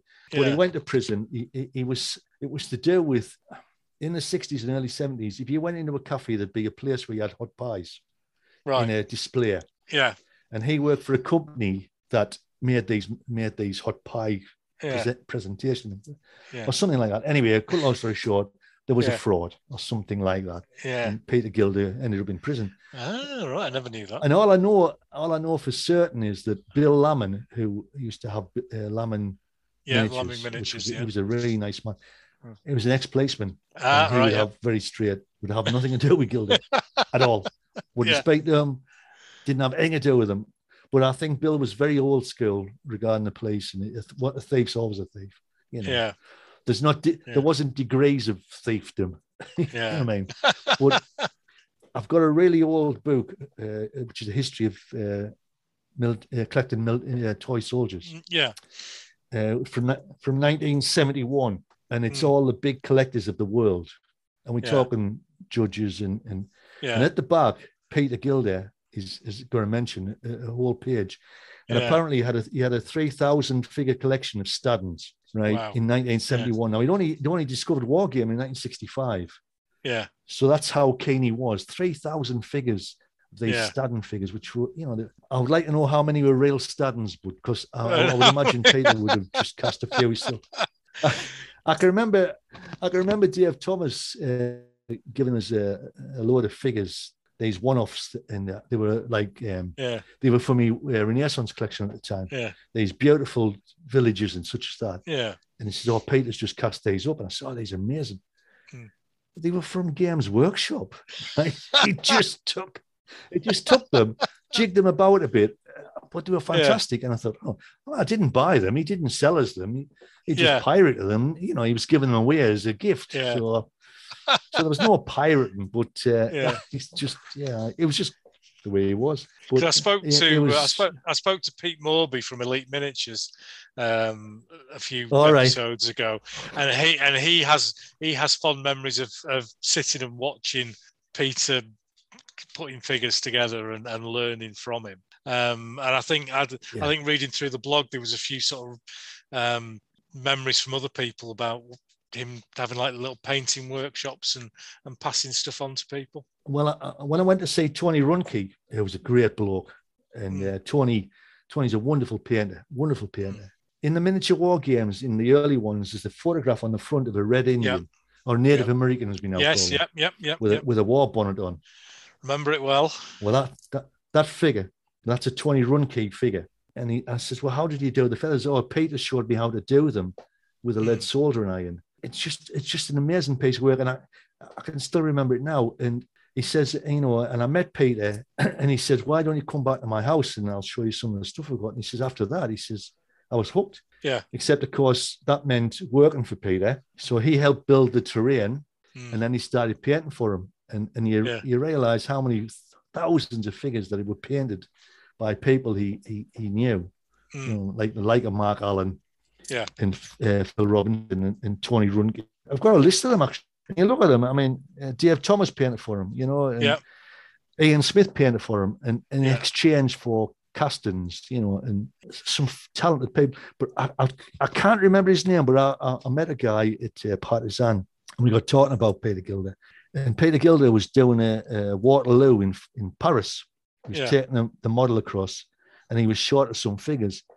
And this guy said, well, Peter said, can I borrow your Prussians? Yeah. He says, oh, yeah, no problem. And he says, I had this beautiful Hinton Hunt Prussian army. He says, so Peter took it across. He said, next thing I know, Peter sold it, and it's in America. Right? And he says, I went to see him. He says, Peter, you've sold me Prussian army. He says, oh, I thought it was mine. He's so sorry. And he says, we had a bit of a laugh about it. And I said, he said, well, what can you do? He says, the guy was charmed. He said, well, I'll get you another one, Yeah. And he just sold the army, It just, and that's, but I get the impression you couldn't not like him. You know what I mean? Yeah. He's that type of person. Yeah.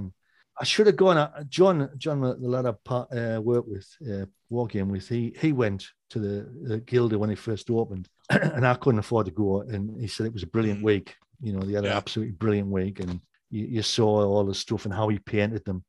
And that's how I learned. I don't know if you've ever done it, the wiping oil paint for horses. That's how I do my horses, and have done forever.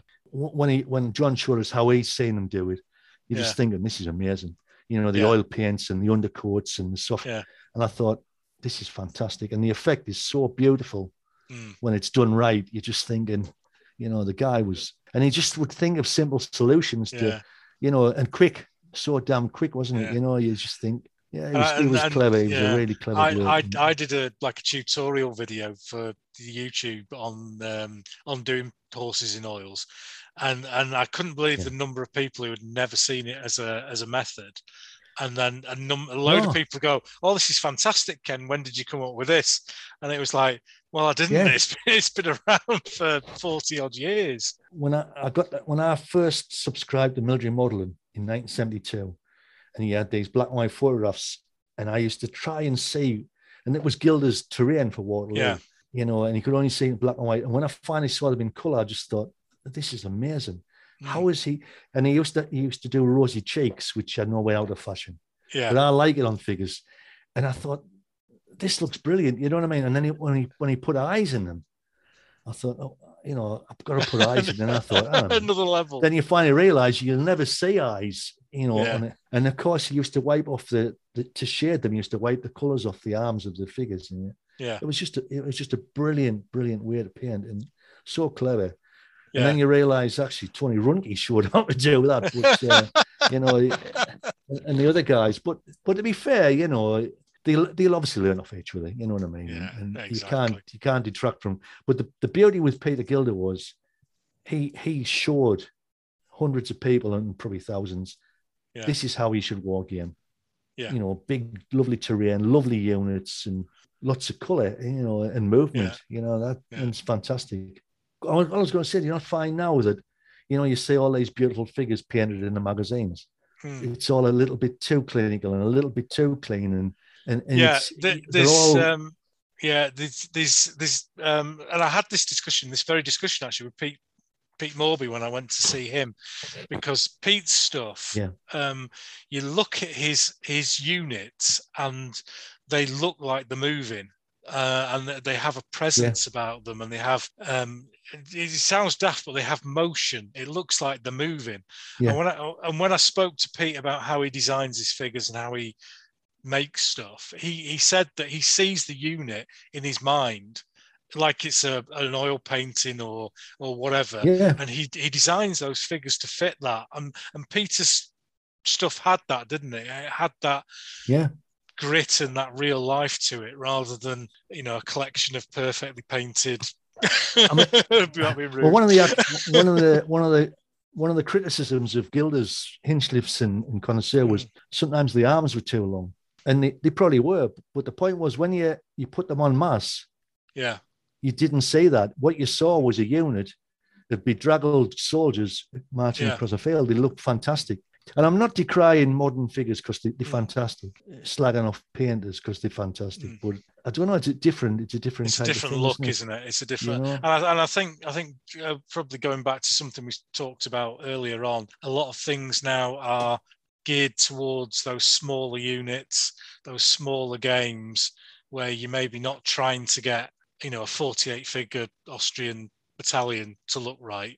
You're trying to get 4 or 5 figures to look right in a tightly sort of cropped photograph. Goes without saying that he was the start of the War Games Holiday Centre, and I think it was Thornton Le Dale up in North Yorkshire where the original one was. It was indeed. To be honest, I mean, I can remember when it was announced, and I just thought this is a fantastic idea. Yeah. And but I couldn't afford it at the time, and it wasn't that much really. But I mean, what a great idea, you know, to use hundreds and thousands of soldiers on this beautiful terrain, and just play war games and meet other war gamers. You know, it was what a great idea. Yeah. And I think on your website you've got the original brochure from the War Games Holiday Centre. What a cracking! I've got the original memorabilia. That is. I had a giggle when I saw that. I thought that's brilliant. Plus, I had the original interview with John North, the reporter from the Northern Echo. Yes, I saw that. Yeah. And it was typical of the times. They just take the mickey out of, you know, war gamers. You know, they would just, as they did, used to make a joke of it. Well, they still do, I would imagine.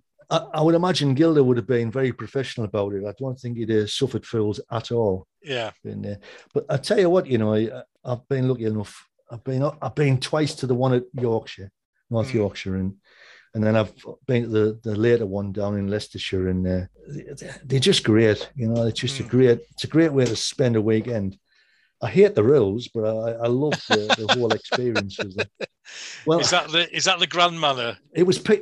And it's not, you know, it's not the fault of the place. It's just, I never got into this idea of, you know, piling hundreds of figures into a battle and throwing loads of dice like that. It just really, it threw us. But to be honest, I was quite happy just to pick the figures up and look at them and then push them across the table. I just loved the whole, to see the figures, like the famous one, the Zastrow Saxons, Zastrow Krasius, you know. Yeah, and it was the first thing you'd run and get, or the young guard, the famous young guard that he painted. I had to have them as well. It was brilliant. You just look at the figures and you think, and these are amazing. It's just a great experience. Have you been? Well, I went in a slightly different capacity. I used to paint for them when Jerry was in charge. Jerry Elliott, Jerry Elliott, yeah. So and Jerry and Mike were up there. It was Jerry I mostly dealt with. So my experience was going there and going through that door at Flockton, the second place. I never went to the first one, but going through there, and I think, and a lot of people have agreed with me, that experience of opening that door for the first time and seeing those tables laid out with all the figures on, because I'd normally turn up halfway through a game rather than, when you just had the blinds down for the start of the game. That's got to affect the way that you game going forward, I think. And I think the generation of big gamers, most of them will have walked through that door and gone, bloody hell, I want to do that. You get all these people who are doing these small games. If you could just get them just to go and just stand and look at the spectacle. It doesn't have to be, your period that you're looking at, but the spectacle is fantastic, And when he first did it, there was nothing like it. There's been nothing like it. It was just amazing. A real innovator in a lot of respects. And then, of course, when he got together with Poor Duncan McFarlane and roped them into producing a magazine, I mean, what a brilliant idea, The sad thing is, Duncan promised me he would sit down and tell us the full story, because there was a real story behind how that magazine came about. And because the guy who was behind it, I think, I'm probably not running him down by describing him as a very dodgepot. And Gilder was the War Games brains. Yeah. And then this man was the money. First issue, you're just thinking, Christ, this is fantastic. What a magazine. And when you read the articles, you thought, these brilliant articles, absolutely brilliant. But every month there'd be these photographs from Peter Gilder's collection. You're just thinking, I've got to have these. Yeah. I've got to do this. Yeah. Yeah. And of course, obviously that's gone now, because a lot of young people don't even read magazines, do they? They don't, so it's on the internet or whatever. But at the time, it was just a fantastic experience. And I wouldn't like to think how he pushed on the hobby. It must have really increased the membership. Well, those magazines, was it 83, 84 when they came out? Yeah. First ones. And I was already gaming then. But I remember the impact that certainly, I think it was the second edition that had the first one had some French cuirass on the front of them. I think it was the second one that had the Italian Wolves gendarmes on the front. Oh. And that picture set me off. And here I am 40 years later, still painting Italian wars. I know. I mean, when Gilder made the... I don't know if you remember a later one. There was one where there was some galleys and there was the Italian palazzo and all this. Yes, yeah. And you got all these. And I looked at that. I just thought, this is just absolutely amazing stuff. And when you realize that what he'd done is he chopped the heads around and put on Vulcan heads, which are figures from Scotland at the time, and then started sticking on bits of Barden onto these basic horses. It was just amazing. He did a later one. I don't know if there was a one where they had King Louis under a shade. He was in full regalia, Grand regalia, and there was a big shade built over the top of him to keep him out of the sun. And that was just like, I just thought it was what a brilliant idea. I don't know if you remember, there was a one where with the kettle drummer. The Neapolitan kettle drummer. Yeah, everyone wanted a kettle drummer. They were a work of art, and I just wanted to be able to have figures like that. I never could attain that level, but it was just what an aspiration I've put. I think it definitely increased the standard of War Games figures, War Games figure painting, and War Games terrain, especially because I think that I seem to remember from my early days that figures, were as painted as well as you could paint them, but your terrain was kind of an afterthought. And it was only when I saw those pictures in those magazines that I went, I really need to up my game on terrain.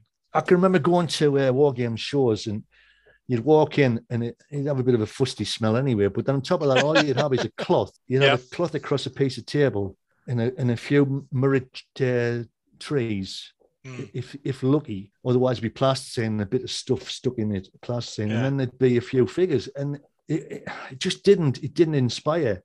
And of course, after Gilder, everybody's thinking we've really got to try harder. Yeah. And John and I got to mention, I'm dropping down number 6 of the miniature war games, because we put on our very first game at a short Whitley Bay, and I'd made a terrain, 28mm Spanish terrain, and it got a mention for being really well made. And that sort of thought, sort of spurs you on again, you know. To be honest, looking back on it, it was awful, but at the time, it was better than anything that was in the room. So you know, and you try and harder after that. Yeah. But I could never ever do with the bases that Peter Gilder made. I've never worked that out how he did them. Couldn't do it. Just couldn't do it. Yeah, because they're not flocked, are they? They're more they sculpted. No, he used Tetrian. And he used sawdust, and but it was the way he painted them as well. And I just couldn't do it. I mean, to be honest, there's a lad called Jerry Miller who's a great lad, I know do Jerry. Yeah. Well, but he spent a lot of time with Peter Gilder, and Peter Gilder must have shown him properly how to do it. But I just can't do it. It's an amazing. I love the bases. Yeah. So what we used to do, we used to use Das Pronto. You ever used it? No, yeah, I've seen it. I don't think I've ever got further than buying some. I don't.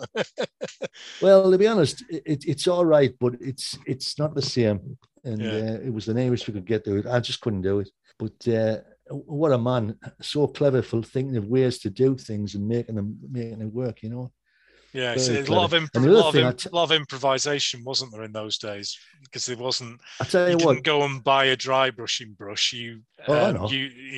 Everything was from somewhere else or had another purpose and was repurposed for gaming. I tell you one thing I was always envious of: the fact that he would use needles and pins for his swords, yes, and his bayonets, you know, and I thought this is really clever. But I mean, they hurt you when you picked them up. But the point was, they didn't break. You know, the swords. You know, and when I did my English Civil War armies, I was lucky enough to get hold of a lad who was prepared to do some of the cavalry with the pins. Yeah, and they're great. You know, they're absolutely brilliant. But I just couldn't do it.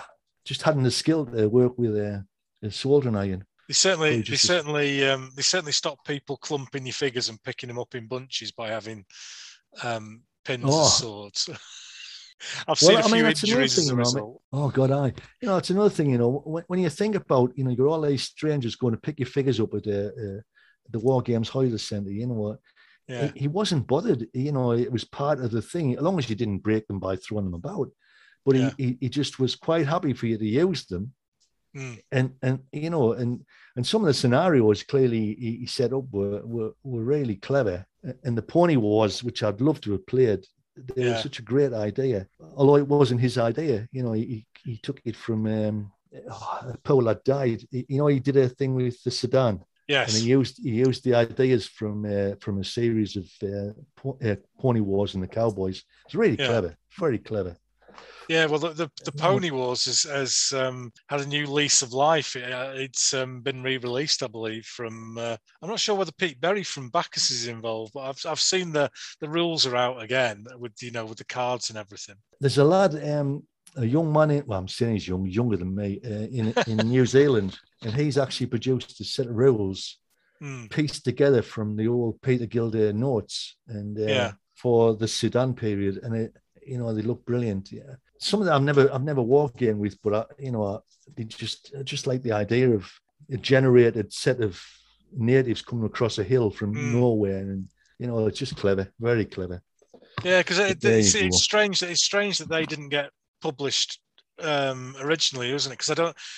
Obviously, the Grand Man of the Napoleonic Rules came out, and friends of mine, Richard Harris, who's got a War Games Centre in just outside Bradford, has got some ACW rules that I think came from the centre originally, but I never remember those being published, and I don't remember the Sudan stuff being published either. Well, to be honest, I don't think he would have been able to, because Peter would have took them. I might be wrong here, but somewhere else. You know what I mean? I can't. I mean, listen, I've never met the lad, but I just imagine that, you know, like all war gamers, real writers, they take an idea from somewhere else, you know, and maybe he was a bit wary of that, but he kind of followed the rules. But I hated the Grand Man rules. I couldn't get my head around all the dice rolling. It was just so hard. Yeah. But it was still a great experience to go there. You've been down to the new holiday centre then with Mark Freeth? I have. Yeah, what a really nice guy. Yeah, he is. He's been on the show before as well. Oh, he's an absolute gent. I was lucky enough to go there to Dave Brown just retired from the place, I think. Yeah, he was doing a showcase of his Grand Army rules. I invited myself down to that one, and that was a great. I don't get many invites. I've got to sort of force my way in, but it was a brilliant weekend, and Dave Brown was really good fun.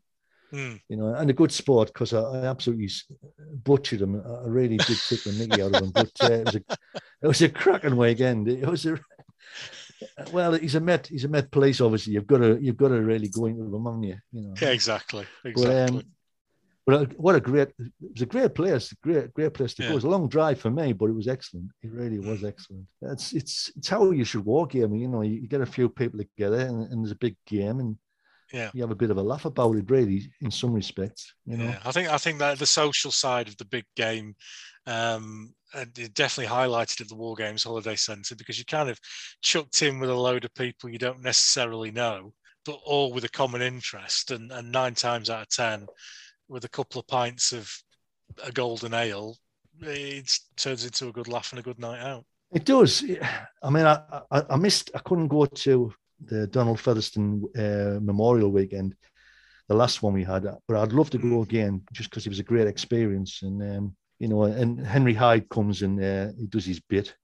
Yeah, and it's just a good weekend in its own right, and it's obviously you raise money for charity. But you know, I mean, I never met Featherstone, but you know, you feel like I've got all these books, and I've read all these books, and you got all these articles, and I've finally collected all these magazines. So it took us a long time. But what a bloke. I wouldn't even like to think what he'd make a modern war game, and I really wouldn't.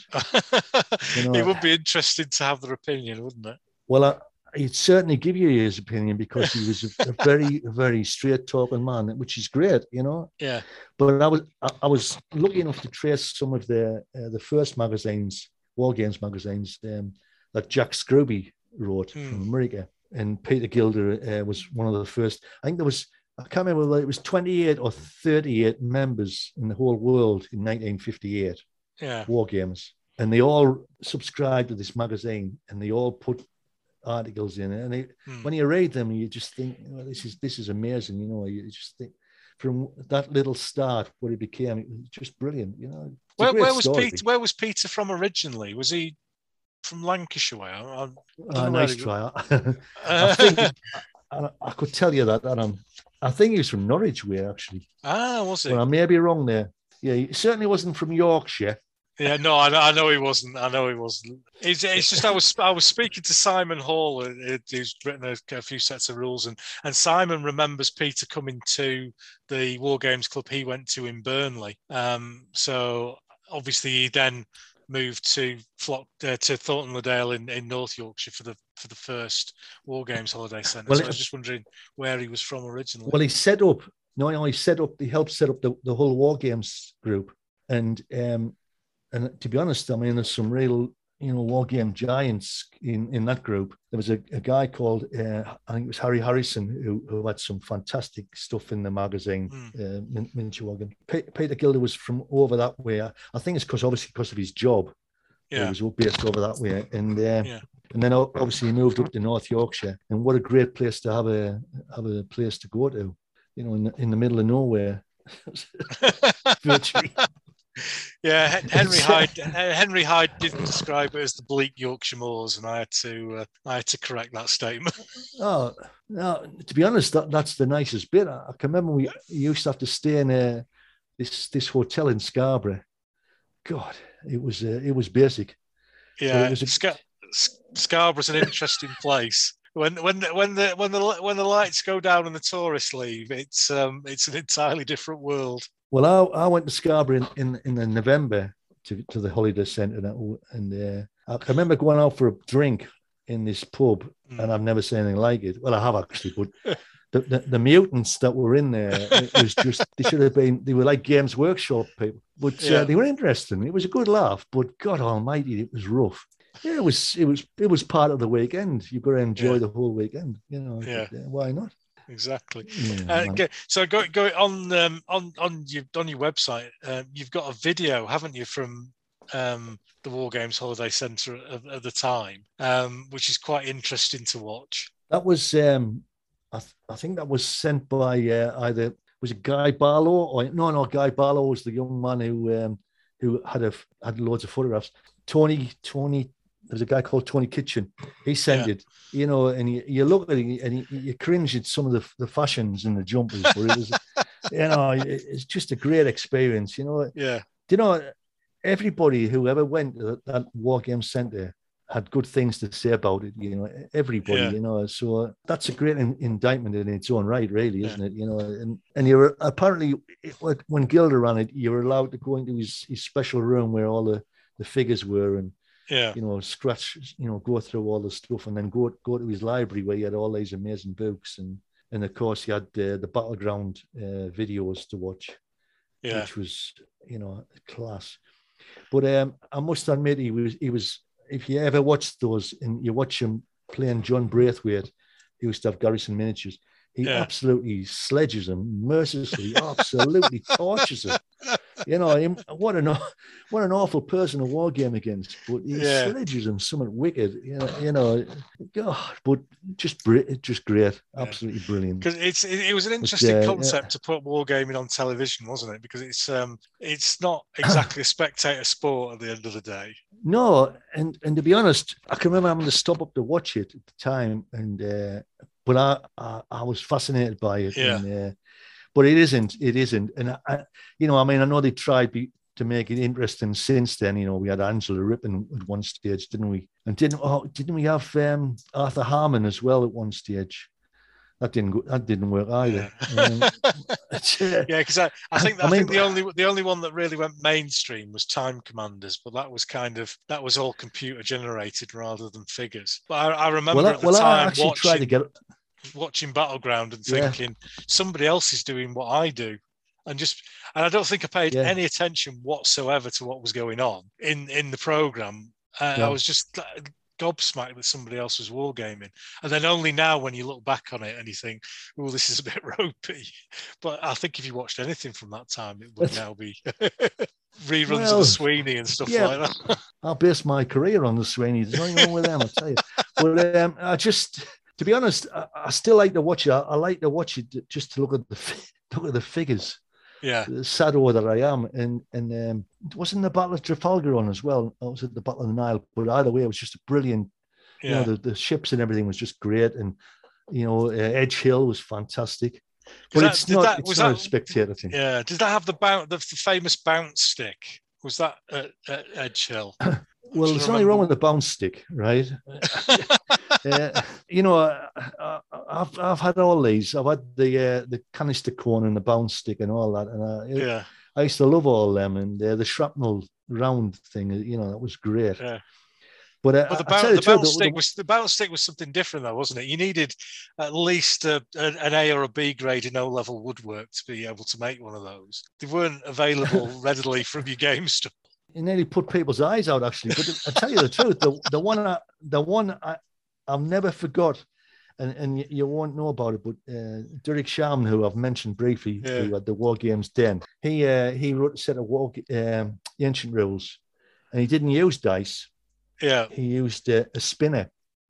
Oh, right. You had to make a spinner. Yeah, and this giant spinner with all these numbers on it, and then you used to have to spin the thing, and whatever it landed on was the casualties. And it took, by the time you made the spinner, you were fed up with the rules, but it was just an innovative idea at the time, It's like, and you had like 3 classes of troops, and you had to look, it was so complicated. But the bounce stick was simple compared to, God, do you remember how to use it? Could you describe to those who haven't heard of what a bounce stick, how it worked?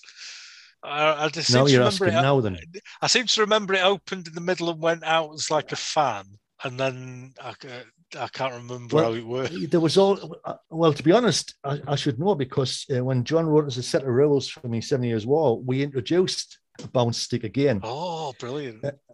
No, it wasn't brilliant anyway. But the idea was, but we used an ordinary dice, and we used a Warhammer dice, which was the artillery dice. So if you rolled it and it hit, you could put the stick exactly on top of the troops. Yeah. And then if it went through all the troops, then you'd have like the ones we had were red, blue, and green. And if you rolled your dice, how did it work? You rolled your dice, you know, 1 and 2, say like red, 3 and 4 was blue, and then 5 and 6 was green. Mm. And if you roll the right number of dice in the right color, then you hit. And if not, it could have bounced over and hit your troops, or some other troops that were in the area. There was all sorts of complication. But the idea was that the shell literally, the cannonball literally bounced. So you could, in theory, hit 3 or 4 targets with it if you got it right. It was very clever how it was worked. And it was very accurate, actually, if you think about it. Artillery bounces, you know, well, certain cannonballs bounced. Yeah. But of course, then you had to introduce, well, was it damp ground or was it hard ground? And if it was damp ground, it didn't bounce as many times. And if it was hard ground, it bounced higher and went, well, you know, it was, you know, the idea was quite realistic, inverted commas, you know. And let's be right. It would be interesting to bring it into another set of rules today and see how quickly everyone went, this is madness. Well, it's like the canister cone, really, if you think about it. I mean, you had to make this cone out of metal wire and put it over top of the troops. And the troops that were in the canister had the chance to be killed if you rolled this. So you count the number of troops and then roll to see how many dice hit them. Yeah. You could wipe out a whole unit in theory, but it was. But they were trying. You know, the idea was realism, wasn't it? Yeah. You know that. And to be honest, when I was reading the early War Games digests in 1958, 59, 60, they were all trying to find ways to make it more realistic. And to be honest, you cannot. Yeah. Because you can see everything. You know, you can see what you can't see, really, isn't it? I mean, you know, when you're on a War Games table, you can see everything that's in front of you. And it's how do you legislate for that? It's difficult. Yeah, I think there was definitely a drive in those days to more try and simulate warfare rather than today. It's more simplified. The rules have definitely are nowhere near as complicated as they to were. be honest, no. Well, I think the idea was to show, look, it's not a game of soldiers. We reenact in war, and this is how complicated this war is. You know, you were trying to justify, and I realized a long time ago, I thought, at the end of the day, I just like playing with toy soldiers. Toy soldiers, yeah. And don't try and rationalize it. And no, I just enjoy the drama and the color, and it's just it's fun, you know. It's interesting and learning about different people. It's in history. It's just great, you know. But to be fair, you know, Donald Featherstone, he knew he wasn't accurate, so he went for the fun aspect and tried to bring in it that way, you know. And it's only when you get the likes of poor Bruce Curry who really blew your mind with his really complicated rules. And I've got them. I've got the rules. I've got the book. I love the book. It's fantastic. The Napoleon book. But the rules, my God! You see, that was the game. That was the set that I started with, and we used to play absolutely massive games with those rules. And I remember, I was kind of the first generation that were into computers and computer programming, and I produced a little program that worked out the casualties. And that's probably my finest ever computing moment. But we used to do that in our head, and now it's done. And then we did it with computers, and now it's just rolling a d6 and 6 and you're dead. But if you think about it, I mean, you know, was the movement broken down to sixths? It was. That. There was definitely quarters involved, because I remember if somebody charged you had a quarter turn reaction time before you could move. I always remember that. You know, and you're thinking, how long were the inside of the musketry target? You just think, my God. I mean, I was never very good with maths anyway. I think love me thick or what. I just couldn't work it out. And then you realise that actually, you know, you're spoiling the pleasure of the game. Yeah. But it's a great book, and I loved all the pictures and all the nationalities and the characteristics, and that used to cause endless arguments if you think about it, you know. And sit 2 people in the room and go Prussians +1 firing, and that'd be it. You'd be off for 2 or 3 hours. Yeah, you know, and say, well, you know, these Spanish troops are better than those Spanish troops, and you know, and to be honest, I can understand why that happened, you know, but we passed that now, I think. Well, we're a long way past it. Can you imagine? It blow some young war gamers' mind if you try to explain that now. And when you explain, oh, well, this general actually wasn't as good as that general, and he's not going to be bothered about that. All he sees is a man on a horse and saying, you know, this is the man that's leading my men. I don't care if he's a drunkard or whatever, you know. Yeah. But fashions change, don't they? They always go around in full circle. We'll go back to it in the end. Well, Peter certainly loved the big game, didn't he? And looking through your website, there was that Waterloo game we were talking about earlier on. I think it was 21-7 with a 6-6 for the Prussians. So is that, if we were going to kind of agree on what a legacy for Peter would be, it would be those big spectacular games? Absolutely. I mean, the first one he did apparently only had 1,800 figures on it. Only, which is a lot of figures, but you know, I always remembered. I thought, surely there was more on there, but 1,800 figures in 1960s must have been a spectacular sight. Yeah, when normally they were just pushing half a dozen. You know what I mean? So to have the ability to put a big game like that on and show it off must have been amazing. But I read an account of the first Waterloo, and Gilda did the umpiring, and naturally the French won. And apparently there was a few discussions after the game about how the French managed to win. And so I think Peter Gilda must have just tweaked the rules a little bit in the French favour, because he was always a big Frenchman. If you get an old military modellings, there's an account in there of his refight at Waterloo, and what he did, he took all the models of the howitzers on the battlefield, lumped them all together, and set light to Hougoumont with the howitzer fire. All right, yeah. Right? So you're thinking, well, you wouldn't be allowed to do that now, obviously, because they only have so many. But he had the sense to think, oh, we'll set light to this, and he just burnt into the ground.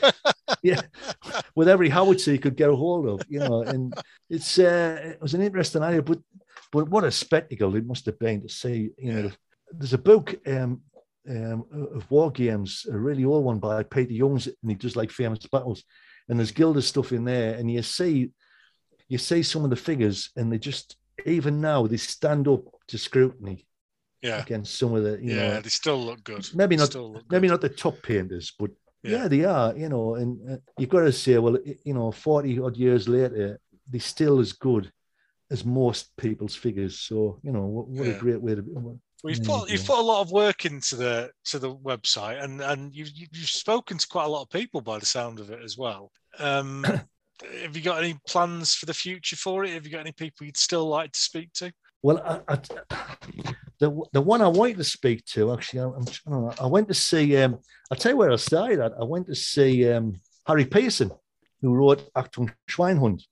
Yeah. And I thought, if I'm going to start, I might as well start with somebody who released a book, a war games book recently, and had been obviously researching it. And but actually, to be fair to Harry Pearson, when I met him, he couldn't really help us. But I would love to do something with Harry Pearson. I mean, he lives about way, and it's just a great bloke. But I would like to add some more to it. Phil Robinson I met, it was brilliant. But the worry is, you know, it's a great hobby, and people are starting to disappear. Tony Runke was a real pleasure to talk to. I would like to sit down with Dave Thomas, I think. Yeah. But the trouble is, you know, he's got some of Peter's stuff in his home, and it's absolutely amazing.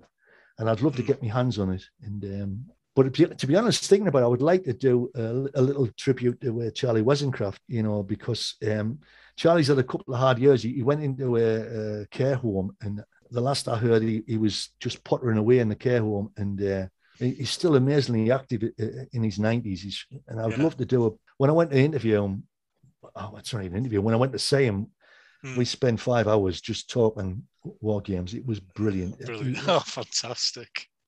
And when he said about the fact that he had a book that the publishers wouldn't publish at the time, you know, and I thought, you've got to publish it. And he did in the end, bless him. But the only thing was, he nearly made me cry, because when I first was talking to him, and I said, oh, you know, you went down to the first War Games convention, And you will remember that, you had the War Games newsletters. I said, Charlie, do you still have them all? And he said at the time, he says, oh, I had a clean out about a month ago and I burnt them all in the garden. Oh, no. And I looked at him and I thought, I'm going to kill you. I couldn't believe it. He said, well, nobody wants these magazines, and I've been searching for years for them all. And I said, have you burnt them all? He said, oh, they were just clogging up the room. And I said, you burnt a lot. And that's the trouble, isn't it? Some people, just don't think they're worth, But he was great. He was brilliant to talk to. There's a lot of history in there. Well, to be honest, if you got the chance, if you could get it, you should please interview him, because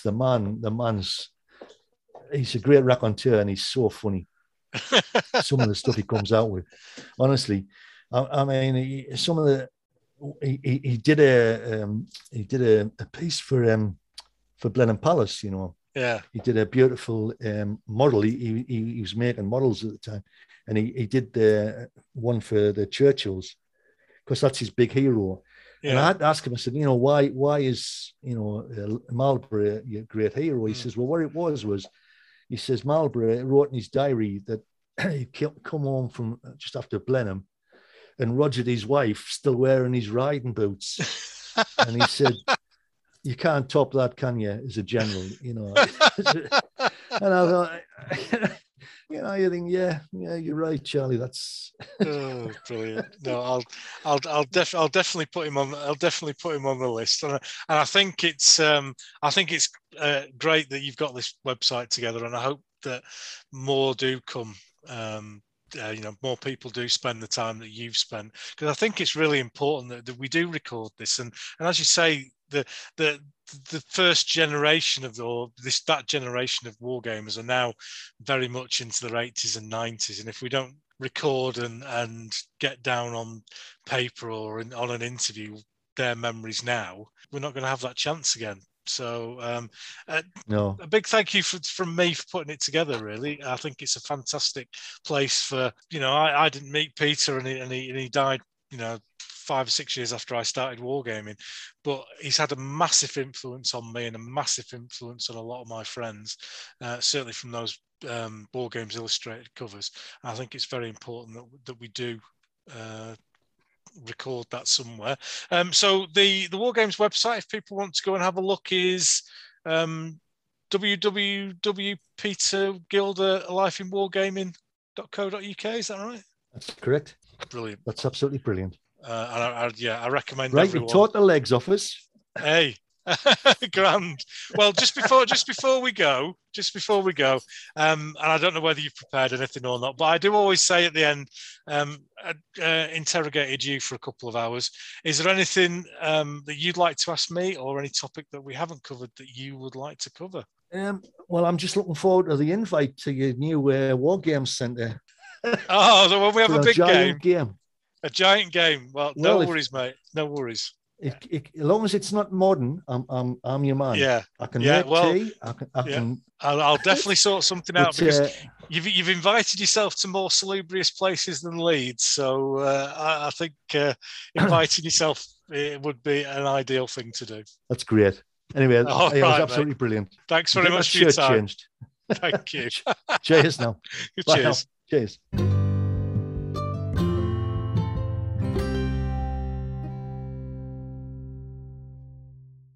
Well, that was a cracking chat there with Robbie, and the lad could certainly talk, and he could certainly tell a story, and I hope you enjoyed that, and that nostalgic look back into the world of Peter Gilder.